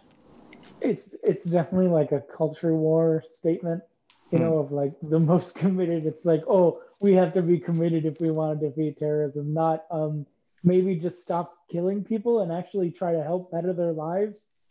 I like that part though, where they do show it's like, look, like this is another example of chickens coming home to roost. Of Mhm. like we decided to give people the means and resources to accomplish a goal that we wanted, and then when it doesn't matter anymore, or when the objectives change from the American perspective, it's just fuck it, whatever. And it, I don't know, like I don't know how people who do that job, because the friends of mine that I know that have done humans, like done the human intelligence where you're developing assets and stuff, it's it just sounds insane to me. To like, you have to be so buddy buddy with people. You have to develop that rapport, that friendship, promise them all these things, and then the minute that they stop being an asset, or the minute that that there is some kind of potential for exposure of your assets, they just get cut loose, and you have to go in there and pretend like you don't even fucking know them. And I can't even imagine, like, how the fuck does somebody do that job where you have to like lie to people and promise them all these things, and then if that no longer aligns with the goals of what you're trying to do there, you have to just cut ties. And just, oh, it's just so gross that like I'm glad that they brought that up. But yeah, it's like I wish they would have explored that more, of the whole reason that this is happening. It's sad because Elise takes it on herself and feels like, oh, it's my fault. But it's not her fault. It's the fucking CIA's fault. It's Yeah. the foreign policy objectives and the way that we go about doing this. That's the fucking problem. But they don't want to talk about that in the movie. But it seems like that Elise here is trying to pull in as much blame as she can onto her plate, so that Yeah. it seems a little bit like the CIA less so, more Sharon's fault, and that can be part of the cutting off too. Because if somebody does make a mistake, or does something that we're not in line with, they can lose their job working for Spooks in the same way. But it And it's the is, same thing with Devereaux too. It's like you want to put in and all these things that he's doing. It's like, oh, he's just a guy with too much power that's gone off the rails. And it's yeah, like, no, like exactly. It's not the he army, is it's not the following U.S. government. procedure. Yeah, yeah, he's doing exactly what we've trained a general to do, which is to fight. Again, I think this part of the story where it's kind of revealed that these terrorists are essentially our terrorists, Yep. or at least were in the past, and that this was some sort of, destabilize the Iraqi government through terrorism thing, which is kind of ironic given that following the invasion of Iraq, that was Right. actually a policy that was adopted vis-a-vis Iran, is actually to train and fund and encourage terrorists to try and destabilize the Iranian government. But it hasn't really worked, because in a lot of assessments, Iran was actually been probably the main beneficiary of the wars in Iraq and Afghanistan. That their Absolutely. position is in a lot of ways actually strengthened by those Yep. wars. Mostly because those wars have gone so horribly wrong. But it could have gone differently, I guess, in theory. But it's That's like, interesting, yeah, the Iran part that they cut out. Yeah, I was really surprised to see that somebody actually wrote that. The fact that it didn't get filmed makes perfect sense, but this was written by is it Lawrence Tribe?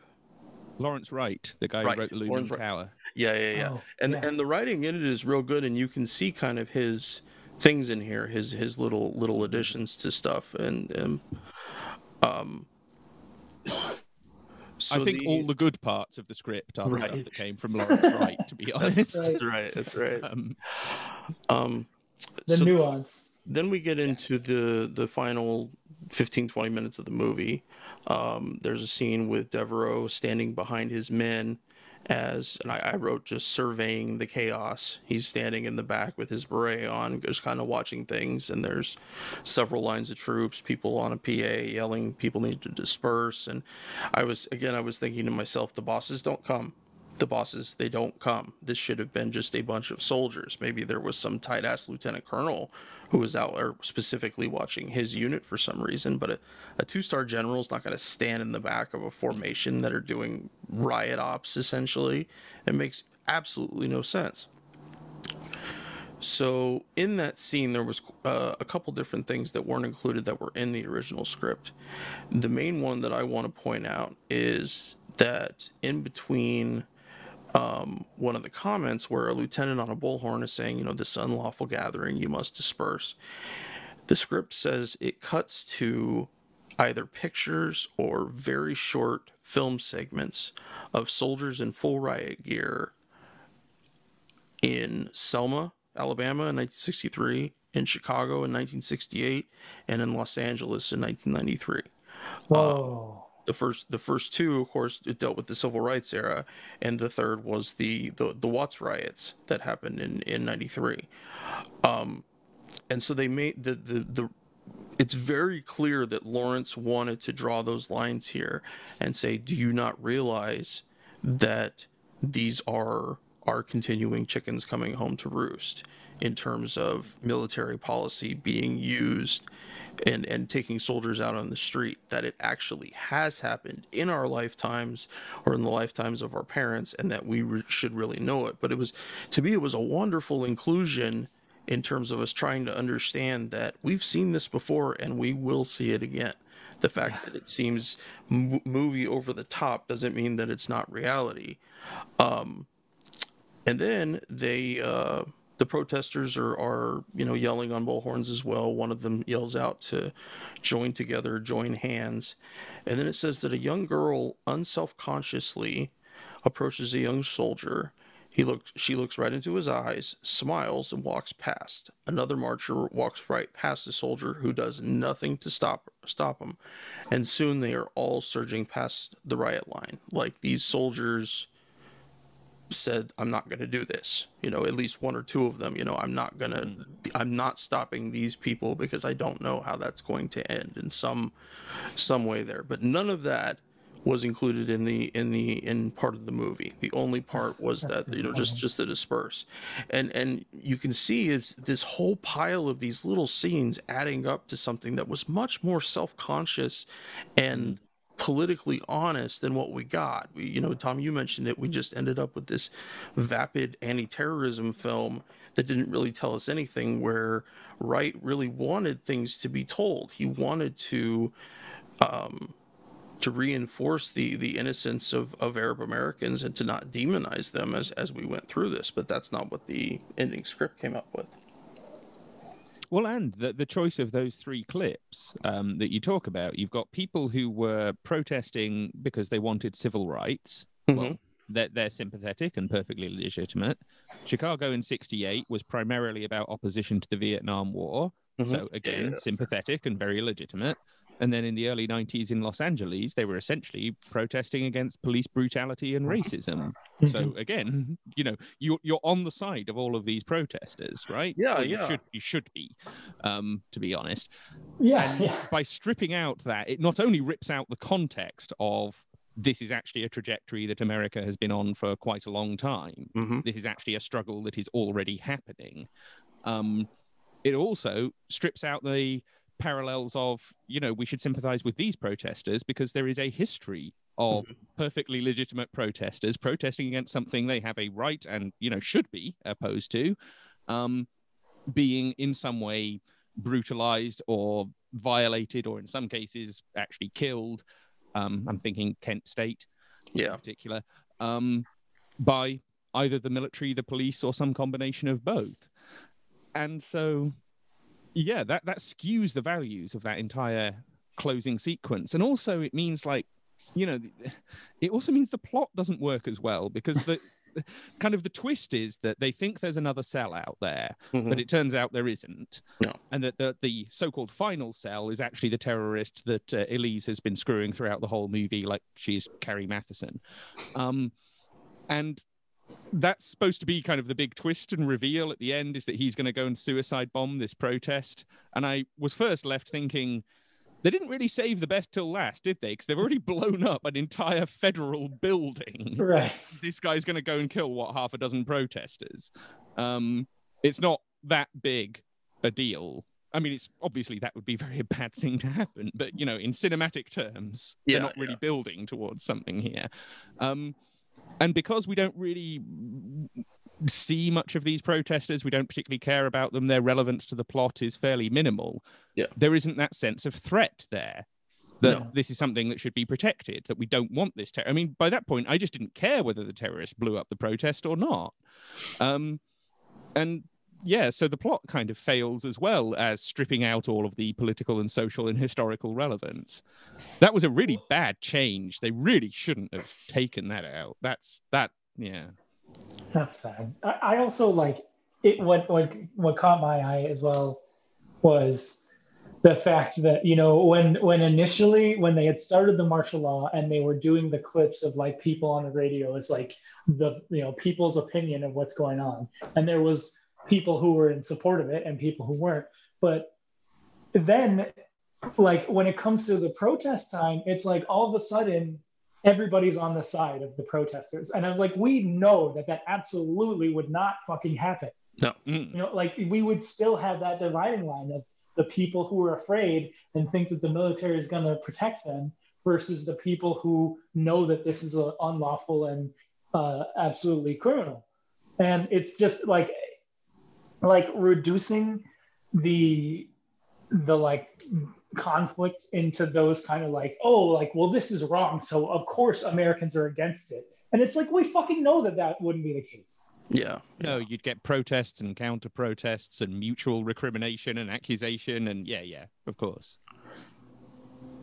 And that could be, it could also be another connection about the literal protest, the Arab Americans' issues with this is that, you know, showing them in, it's not clear. It isn't clear what, you know, the way that the movie is not clear how it feels about Arab Americans or American Muslims. It jumps back and forth and back and forth and back and forth, and so even the places where it is good is still kind of shitty for that reason, because we don't know, you know, what the real point is here.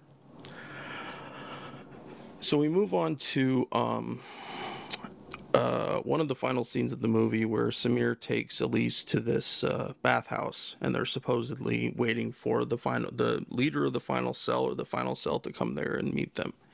And in the context of being in the bathhouse, Elise realizes that Samir is the final cell, that he's the last cell. But there were some really key differences between the original script and what we ended up seeing in the movie.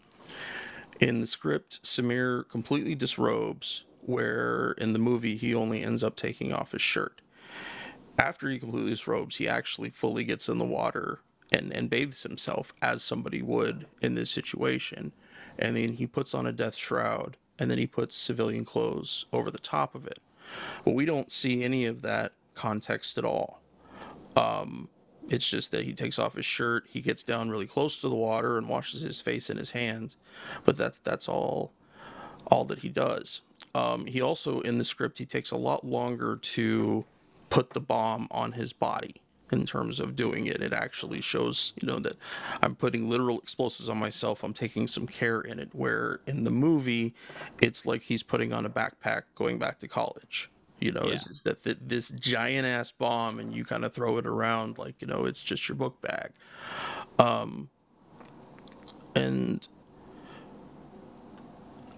But in the original script, where Elise asks them why she's done this before she mentions the thing about the Quran, he tells her very specifically, I want you to bleed as we have bled. And if they had included that, it'd been like, okay, so he is here because of America's murderous involvement in the Middle East in one way or another, if we wanted to look at that. But without that context, there, you know, it could be a terrorist for any reason, you know, 70 virgins, you know, and that they're able to write that in much more concrete terms so people can understand it, as opposed to it being, you know, scary, mythical, religious kind of talk that, you know, in terms of 70 virgins, you know, they could make it much better. There's, and then the last biggest changes that they made was that in the movie, Samir kills Elise. He's using Elise as a human shield, and he ends up shooting her in the back. In the script, Hub shoots Elise. He actually shoots her. She it creates some distance, and then Hub is trying at first he's trying to shoot the detonator out of his hand. It really adds more practicality to this situation of a terrorist with a bomb on his chest with the human shield. And then there's still the same dying scene, but he tells her, or excuse me, she tells him her real name is Emma.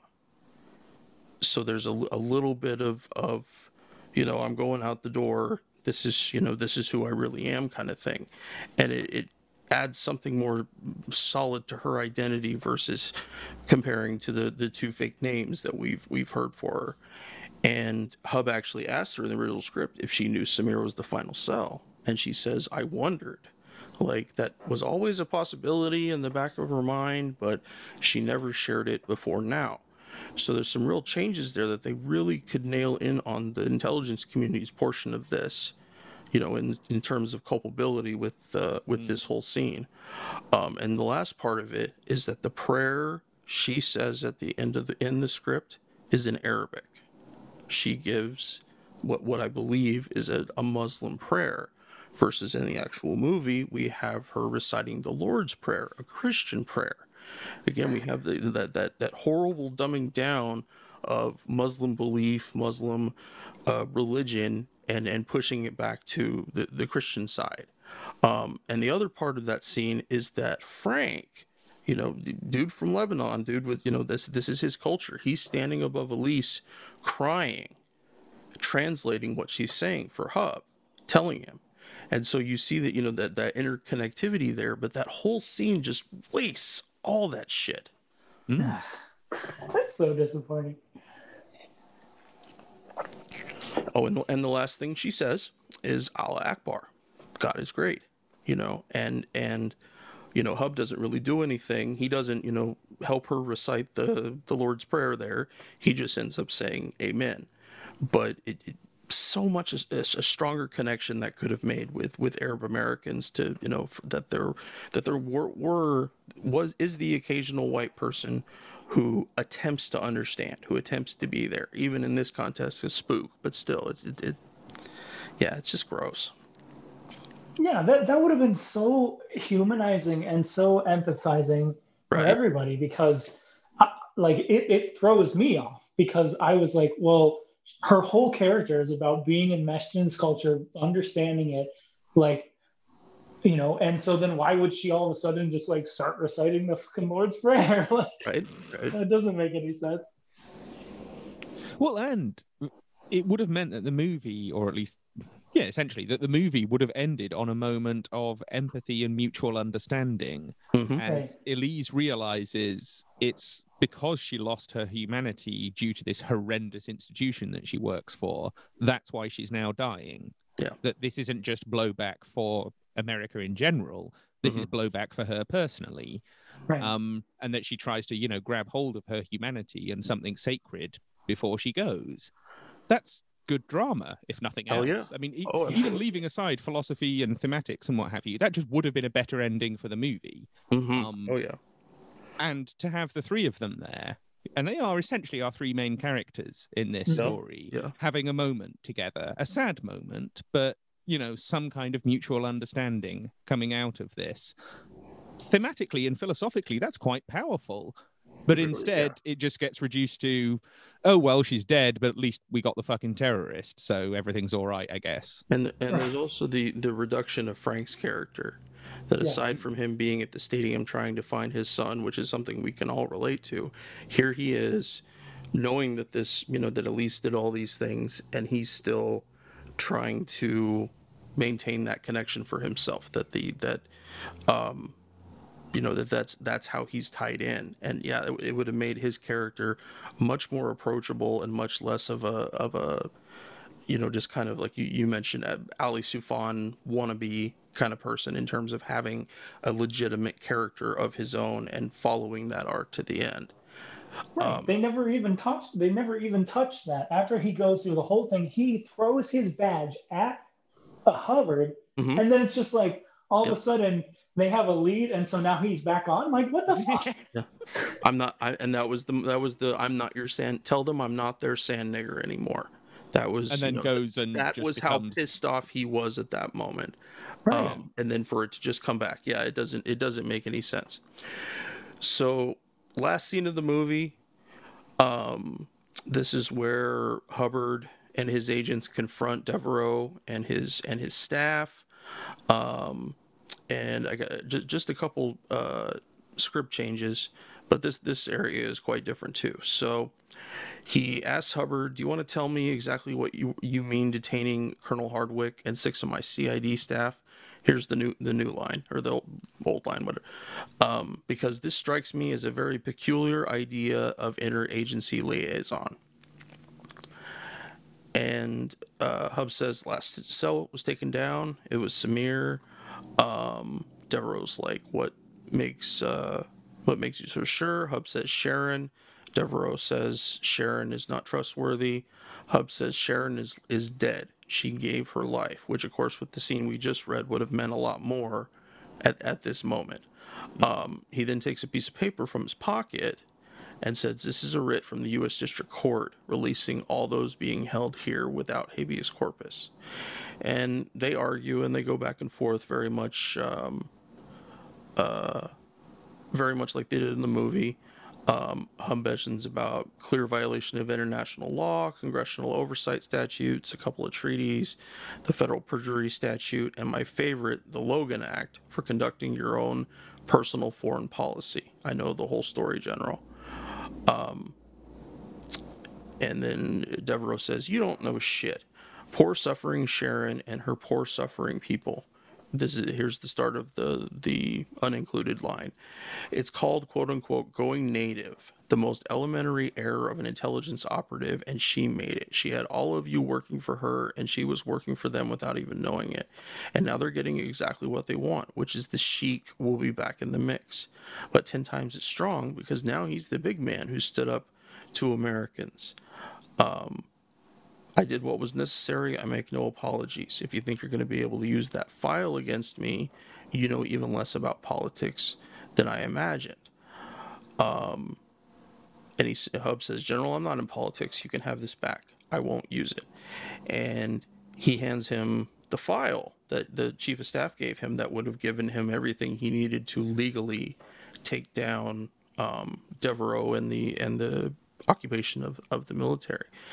And Devereaux is like, "Because you don't have the balls to go after him. Did you expect me to get all weepy with gratitude? You serve your country. Is there anything else?" And Hub said, "I wasn't in politics. I said I wasn't in politics. I'm not. I'm in law enforcement." And then he takes his gun from his shoulder holster, which didn't happen in the movie. Denzel was just standing there, and the other agents came in with their weapons drawn. But I mean, he's in a room filled with soldiers carrying assault rifles, and he, before anybody else, takes out his pistol, and then he tells him, he says, "William Devereaux, you're under arrest for the torture and murder of Tariq Husseini. Surrender your weapon." And that's when they come in. They argue a little bit about, "I serve my country, why don't you try serving yours?" Bruce Willis says, "I am the law." And then Denzel goes into his, "You have the right to remain silent. You have the right to an attorney. You have the right to not be tortured, not be murdered. Rights that you took away from Tariq Husseini, you have those rights, given by the men and women who came before you in that uniform." Of course, this wasn't what was in the original script. A lot of that extra stuff, men and women in uniform and having those rights, that wasn't included in the initial one. So they made this whole cowboy standoff more pointed than it should have been, but it absolutely lacked that whole context. And also, this also brings in the whole thing with the judge, that this would have been after the original script had him meeting with the judge for the second time trying to get a warrant. And in that time, he had all the evidence he needed, and so the process was much simpler. But without it, we're not actively seeing Hub trying to fight these other centers of power to do what he needs to do, and the pushback that he gets. And so we're left with cowboy standoff. Give him the order, General. Tell him make murderers out of these young kids. And then he says, "Stand down, Sergeant," and he lets them take him into custody. And the movie ends literally with the army driving away across the Brooklyn Bridge. And I'm like, what? I mean, I understand that the troops wouldn't start firing on FBI agents and stuff. That makes sense. But why is it that within minutes of this thing happening, that the army gets in their tanks and trucks and, okay, we're out. They told us we're not needed here anymore or whatever. Right, It and is- it just all the kids are leaving, or the people are leaving the stadium, and you get to see all the Frank and kids his leaving the son, stadium. Yep. and they're They're- like, "Oh yeah, this is such a nice like wrapped up with a bow," and but you're just like what the fuck? Like, there's all these unanswered questions, and all the main point of the movie, like we never see the Sheikh, we never understand. There's no wrapping up of like the actual thing that was driving the plot. No, Yeah. no confirmation from the army that they did in fact get the last cell, which I'm sure some of them were probably concerned about. Yeah, Well, and particularly that thing with them driving back over the bridge. I mean, that is an efficiency probably unheard of in the U.S. Army. oh Lord, yes. For one thing. We would have been Also, there just for from another 2 like a weeks in logistics barracks. point of view, they've Yeah. invaded an entire Yeah. borough of Manhattan. 10,000. 10,000 people. Quite a long time to unwind and It does. dismantle. It really does. Yeah. But no, An entire division is 10,000 soldiers, right? but yeah, I think he said 10,700 men. Yeah. But we're also it's also really pushing the assumption that, okay, the legality for us being here has ended. We're gonna go home. That's not what happens. That's not what Yeah. happens at all. And it could have, taken another 10 minutes and kind of worked through that a little bit, and we could have gotten these other scenes, but they would have been much more earned. But instead, we're left with this, okay, he told him we can't do anymore, and so I guess soldiers are going to go home. No, they're not. But that's what we want people to think. We want people to think that military leaders, that law enforcement officers, they come up against these hardened points of morality and they say, no, I'm not doing it. I'm not doing this stupid thing you want me to do because it's illegal, it's immoral, it's anti-American, whatever it is. And that's not what happens. We have yes men. And Devereaux is one of those yes men. All of the entire apparatus that he's dealing with in this movie would have been knowable by people above him in the echelon. So the idea that presidents don't always know everything, but they usually can access anything that they want to. But we can't. Right. They would get the information to know what kind of person he was and like what. Yeah. And it's just again this like American rah-rah, like the individual who believes in justice and the law like triumphs over bad people, and it's like the nuance is just cut out.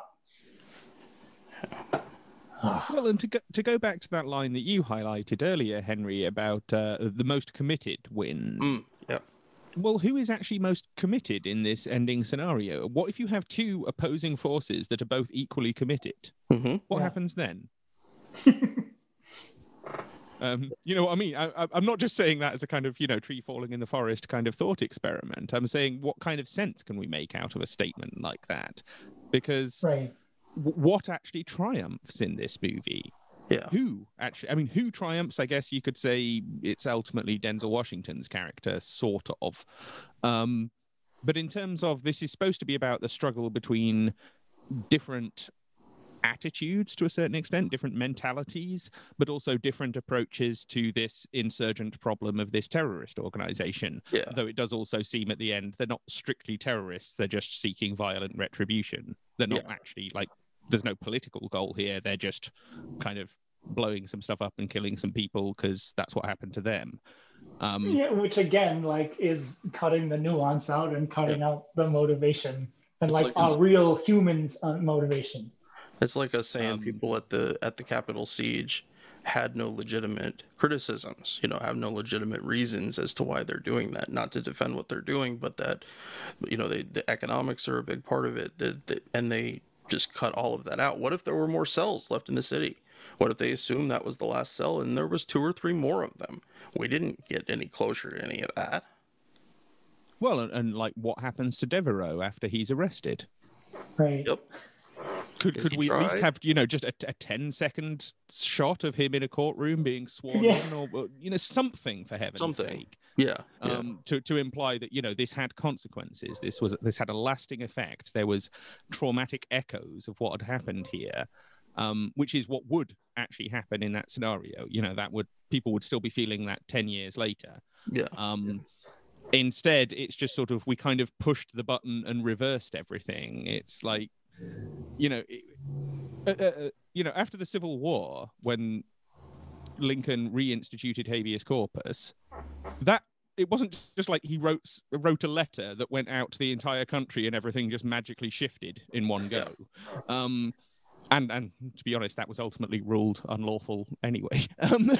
Yeah. Without getting bogged down in all of that, you take my point that, Yeah, once you've made that decision to take such an extreme step, you cannot just unwind it easily. That's one of the whole problems with authoritarianism and with state power, is it's actually remarkably difficult to pare it back, even when there's like a mass movement in support of that, even when there is political will to do that. Yeah. It's still, there is the institutional resistance, there is the cultural resistance, there's a whole bunch of other factors as well, just from a practical point of view, as to, well, if we're not allowed to do this anymore, what do we actually do? Yeah. All of these things make that so ludicrously unrealistic. And for a film that tries so hard to remain grounded in a, what would this actually look like? Mm-hmm. It's almost a thought experiment of a movie. Like, what would this actually be like if this happened?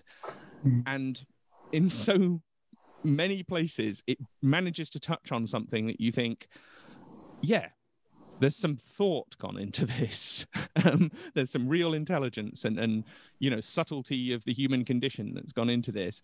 And in so many other moments, that is completely undermined by just dunderheaded bad writing and bad directing. And I have a feeling a lot of these cuts that you're talking about from the last 10 minutes of the movie, I think they were partly just trying to speed up the ending. They were trying to get to a quick, easy, simple resolution. But it's like, no, if you're going to tell this story, you're never going to have a quick, easy, simple resolution. It's always going to linger. It's always going to be a bit complicated, and people are going to come away from this not quite sure how they feel about it. Mm-hmm. So embrace that. Yes. Embrace that complexity and that nuance and that subtlety. And you'll have a much richer movie that's really about something. Yeah. Right. And then people would leave the theater thinking about it, and they would be thinking about what their role is in that and how they would think about it in those situations. And like you said, Tom, like, if that is the point, if the point is to be grounded in reality, like, fuck, there's your ending. Like, that's the best way to do it. Absolutely. And this really isn't difficult. I mean, none of us are professional screenwriters, for heaven's sake, but we can all see that's the better way to end this film, if that's what you're really honestly trying to do here. And I have a feeling that script that you've read, evidently an early script, was much more ambitious in what it was trying to do. Yeah. And somewhere along the line, I think a combination of the studio and the FBI who worked on this film stripped out a lot of the best stuff and reduced this to... Again, it's something that's kind of... I mean, is this a good film or not? It's hard to say. Right. I honestly don't know how I feel about this film, because there are so many good things about it and so many terrible things about it that I'm left uncertain as to what the hell this movie even is, let alone whether I think it's a good thing that it exists. Hard to say for me. I'm glad that he was able to do the Lumen Tower, because I feel like at the end of that miniseries, you do feel that way. You do feel like, okay, we see how we got to 9/11 and like the choices that we made or that people made in order to get here. Yeah. And you end like, you know what happens already, so it's not like you're surprised. But like that like added to it for me. Like when I finished that, I was just like, I was left feeling that way about like, fuck, like here's all the choices that we made collectively and people made individually. And, you know, what could we do to prevent these things from happening? It, you know, like it left you thinking that way. And it's frustrating that in a movie that, you know, was really, it was really ambitious to talk about, you know, the United States military occupying a part of it, of like the biggest city in America. Mm. And yeah, it's just disappointing that they wanted to turn it into this like easy, simple, like America good, terrorism bad, and like people should follow the law, basically. Well, and sort of underpinning that is this whole, the only good Muslims are the ones that are wholly on the side of law enforcement, or ideally working for law enforcement. Yeah. Yeah. Yeah. Because basically every other Muslim in this entire thing is either a terrorist or just a sort of random guy on the street who gets swept into a football stadium. That's it. That's it. That's it. No, it's very clear, both seeing what they removed and the final product of the movie, as to why so many Arab Americans, and I'm sure other Arabs that saw it in other places, found it.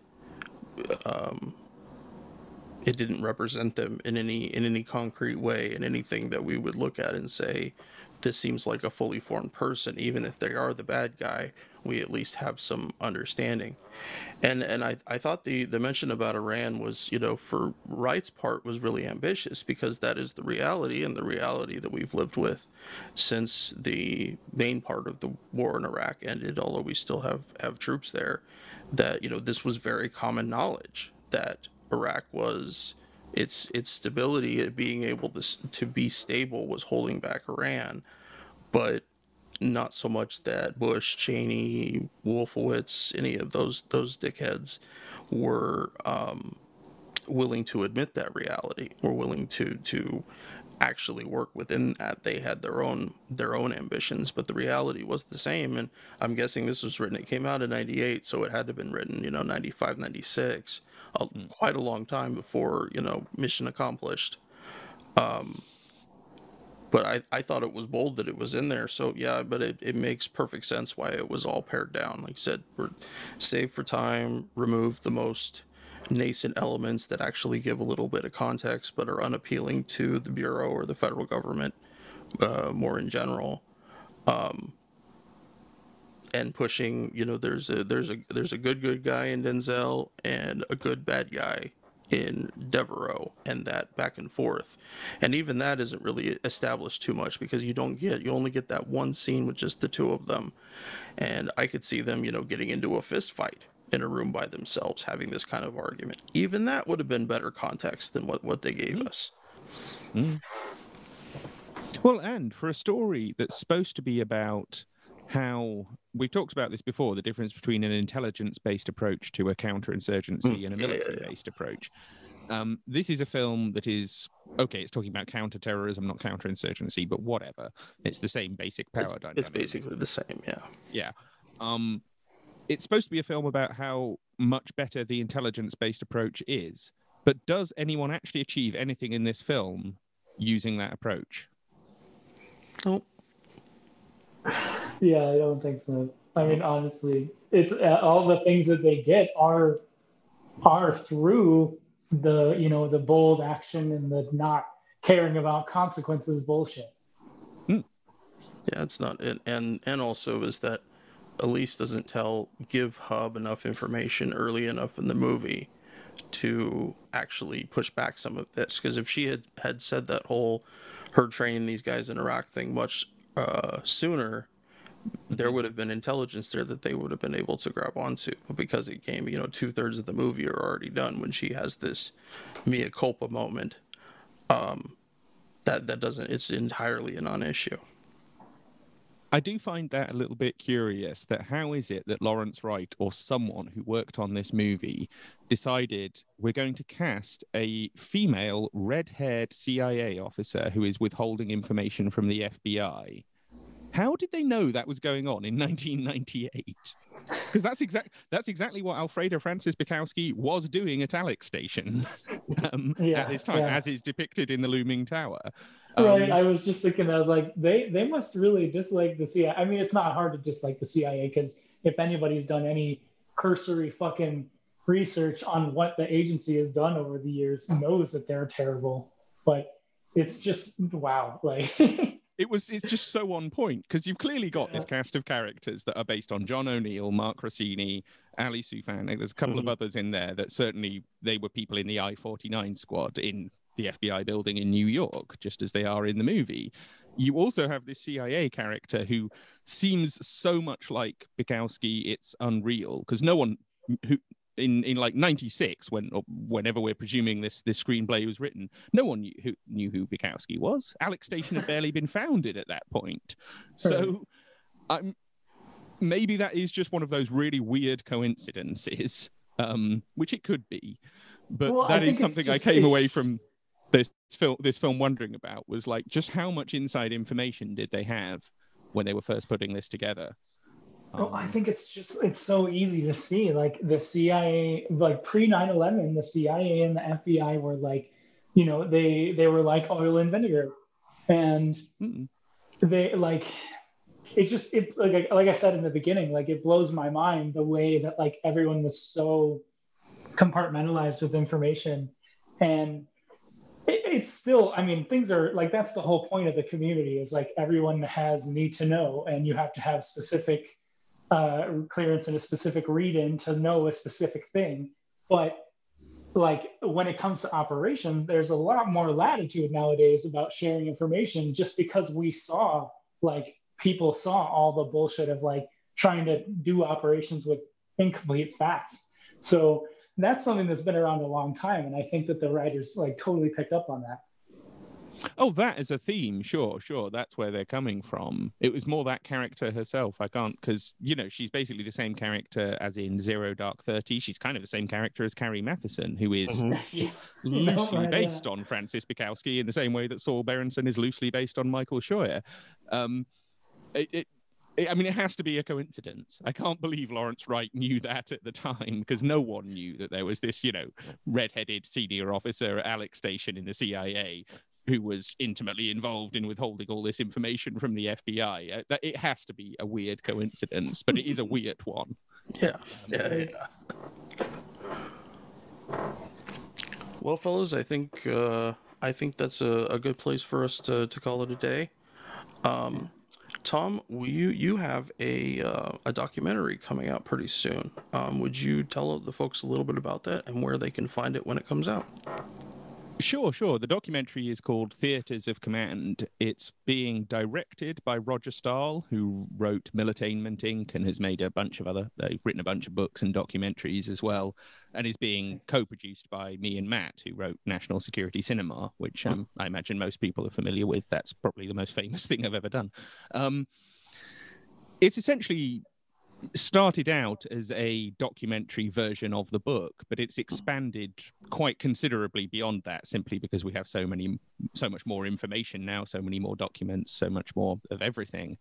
And so it's more of a exploration of how the whole military and to some extent CIA relationship with Hollywood works, and specifically what the purpose of this is in terms of sanitizing war, in terms of remediating screwed up events so that they start to look like successes. There's a whole number of themes that we draw out in the documentary about what actual effect has all of this had in terms of shaping people's perceptions of these institutions and of war policies and intelligence and security policies and so on. And has been delayed several times, to be honest, partly due to COVID things. And frankly, if it came out now, no one would see it even if we could get it into cinemas, no one could see it. So that's not really a problem. It's sometime in the coming months, certainly by the summer it should be out. It's being distributed by MEF, the Media Education Foundation. So it will be available on their site in DVD form. There will obviously be links on my site, spyculture.com. And we're hoping to get some screenings and maybe some live Q&A events going around the release of the documentary to sort of help spread the word. Yeah, I mean, keep an eye on my site, spyculture.com, if you're interested in any of my work, but particularly this documentary, and you'll see the news as soon as it's available. I'll stick up a big banner so everyone knows. Well, I'll include a link for the trailer in the show notes, so if you guys want to take a quick peek before it comes out, please do that. And please, everyone, let us know what you thought of this episode. I hope that it's been a good education in trying to understand that sometimes there are good stories out there, good legitimate ones that get pared down and diluted and filled full of crap to the point that it, like what Tom's mentioned numerous times, is like, how do I even really feel about this particular product, because it goes back and forth in so many different ways. But thank you guys for joining us today, and we will see you next time.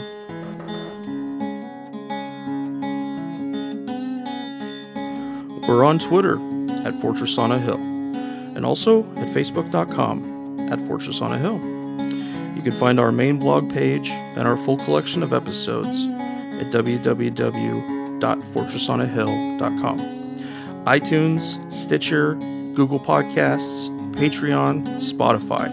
You name it, almost anywhere you listen, we're already waiting for you. And hey, we're always in the market for more Patreon supporters. Please consider becoming a patron at patreon.com. And if you're not into giving us a monthly payment, think about giving us a couple bucks on PayPal. The link is in the show notes. Skepticism is one's best armor. Never forget it. We'll see you next time. And listen to my song. I hope you'll pay attention. I will not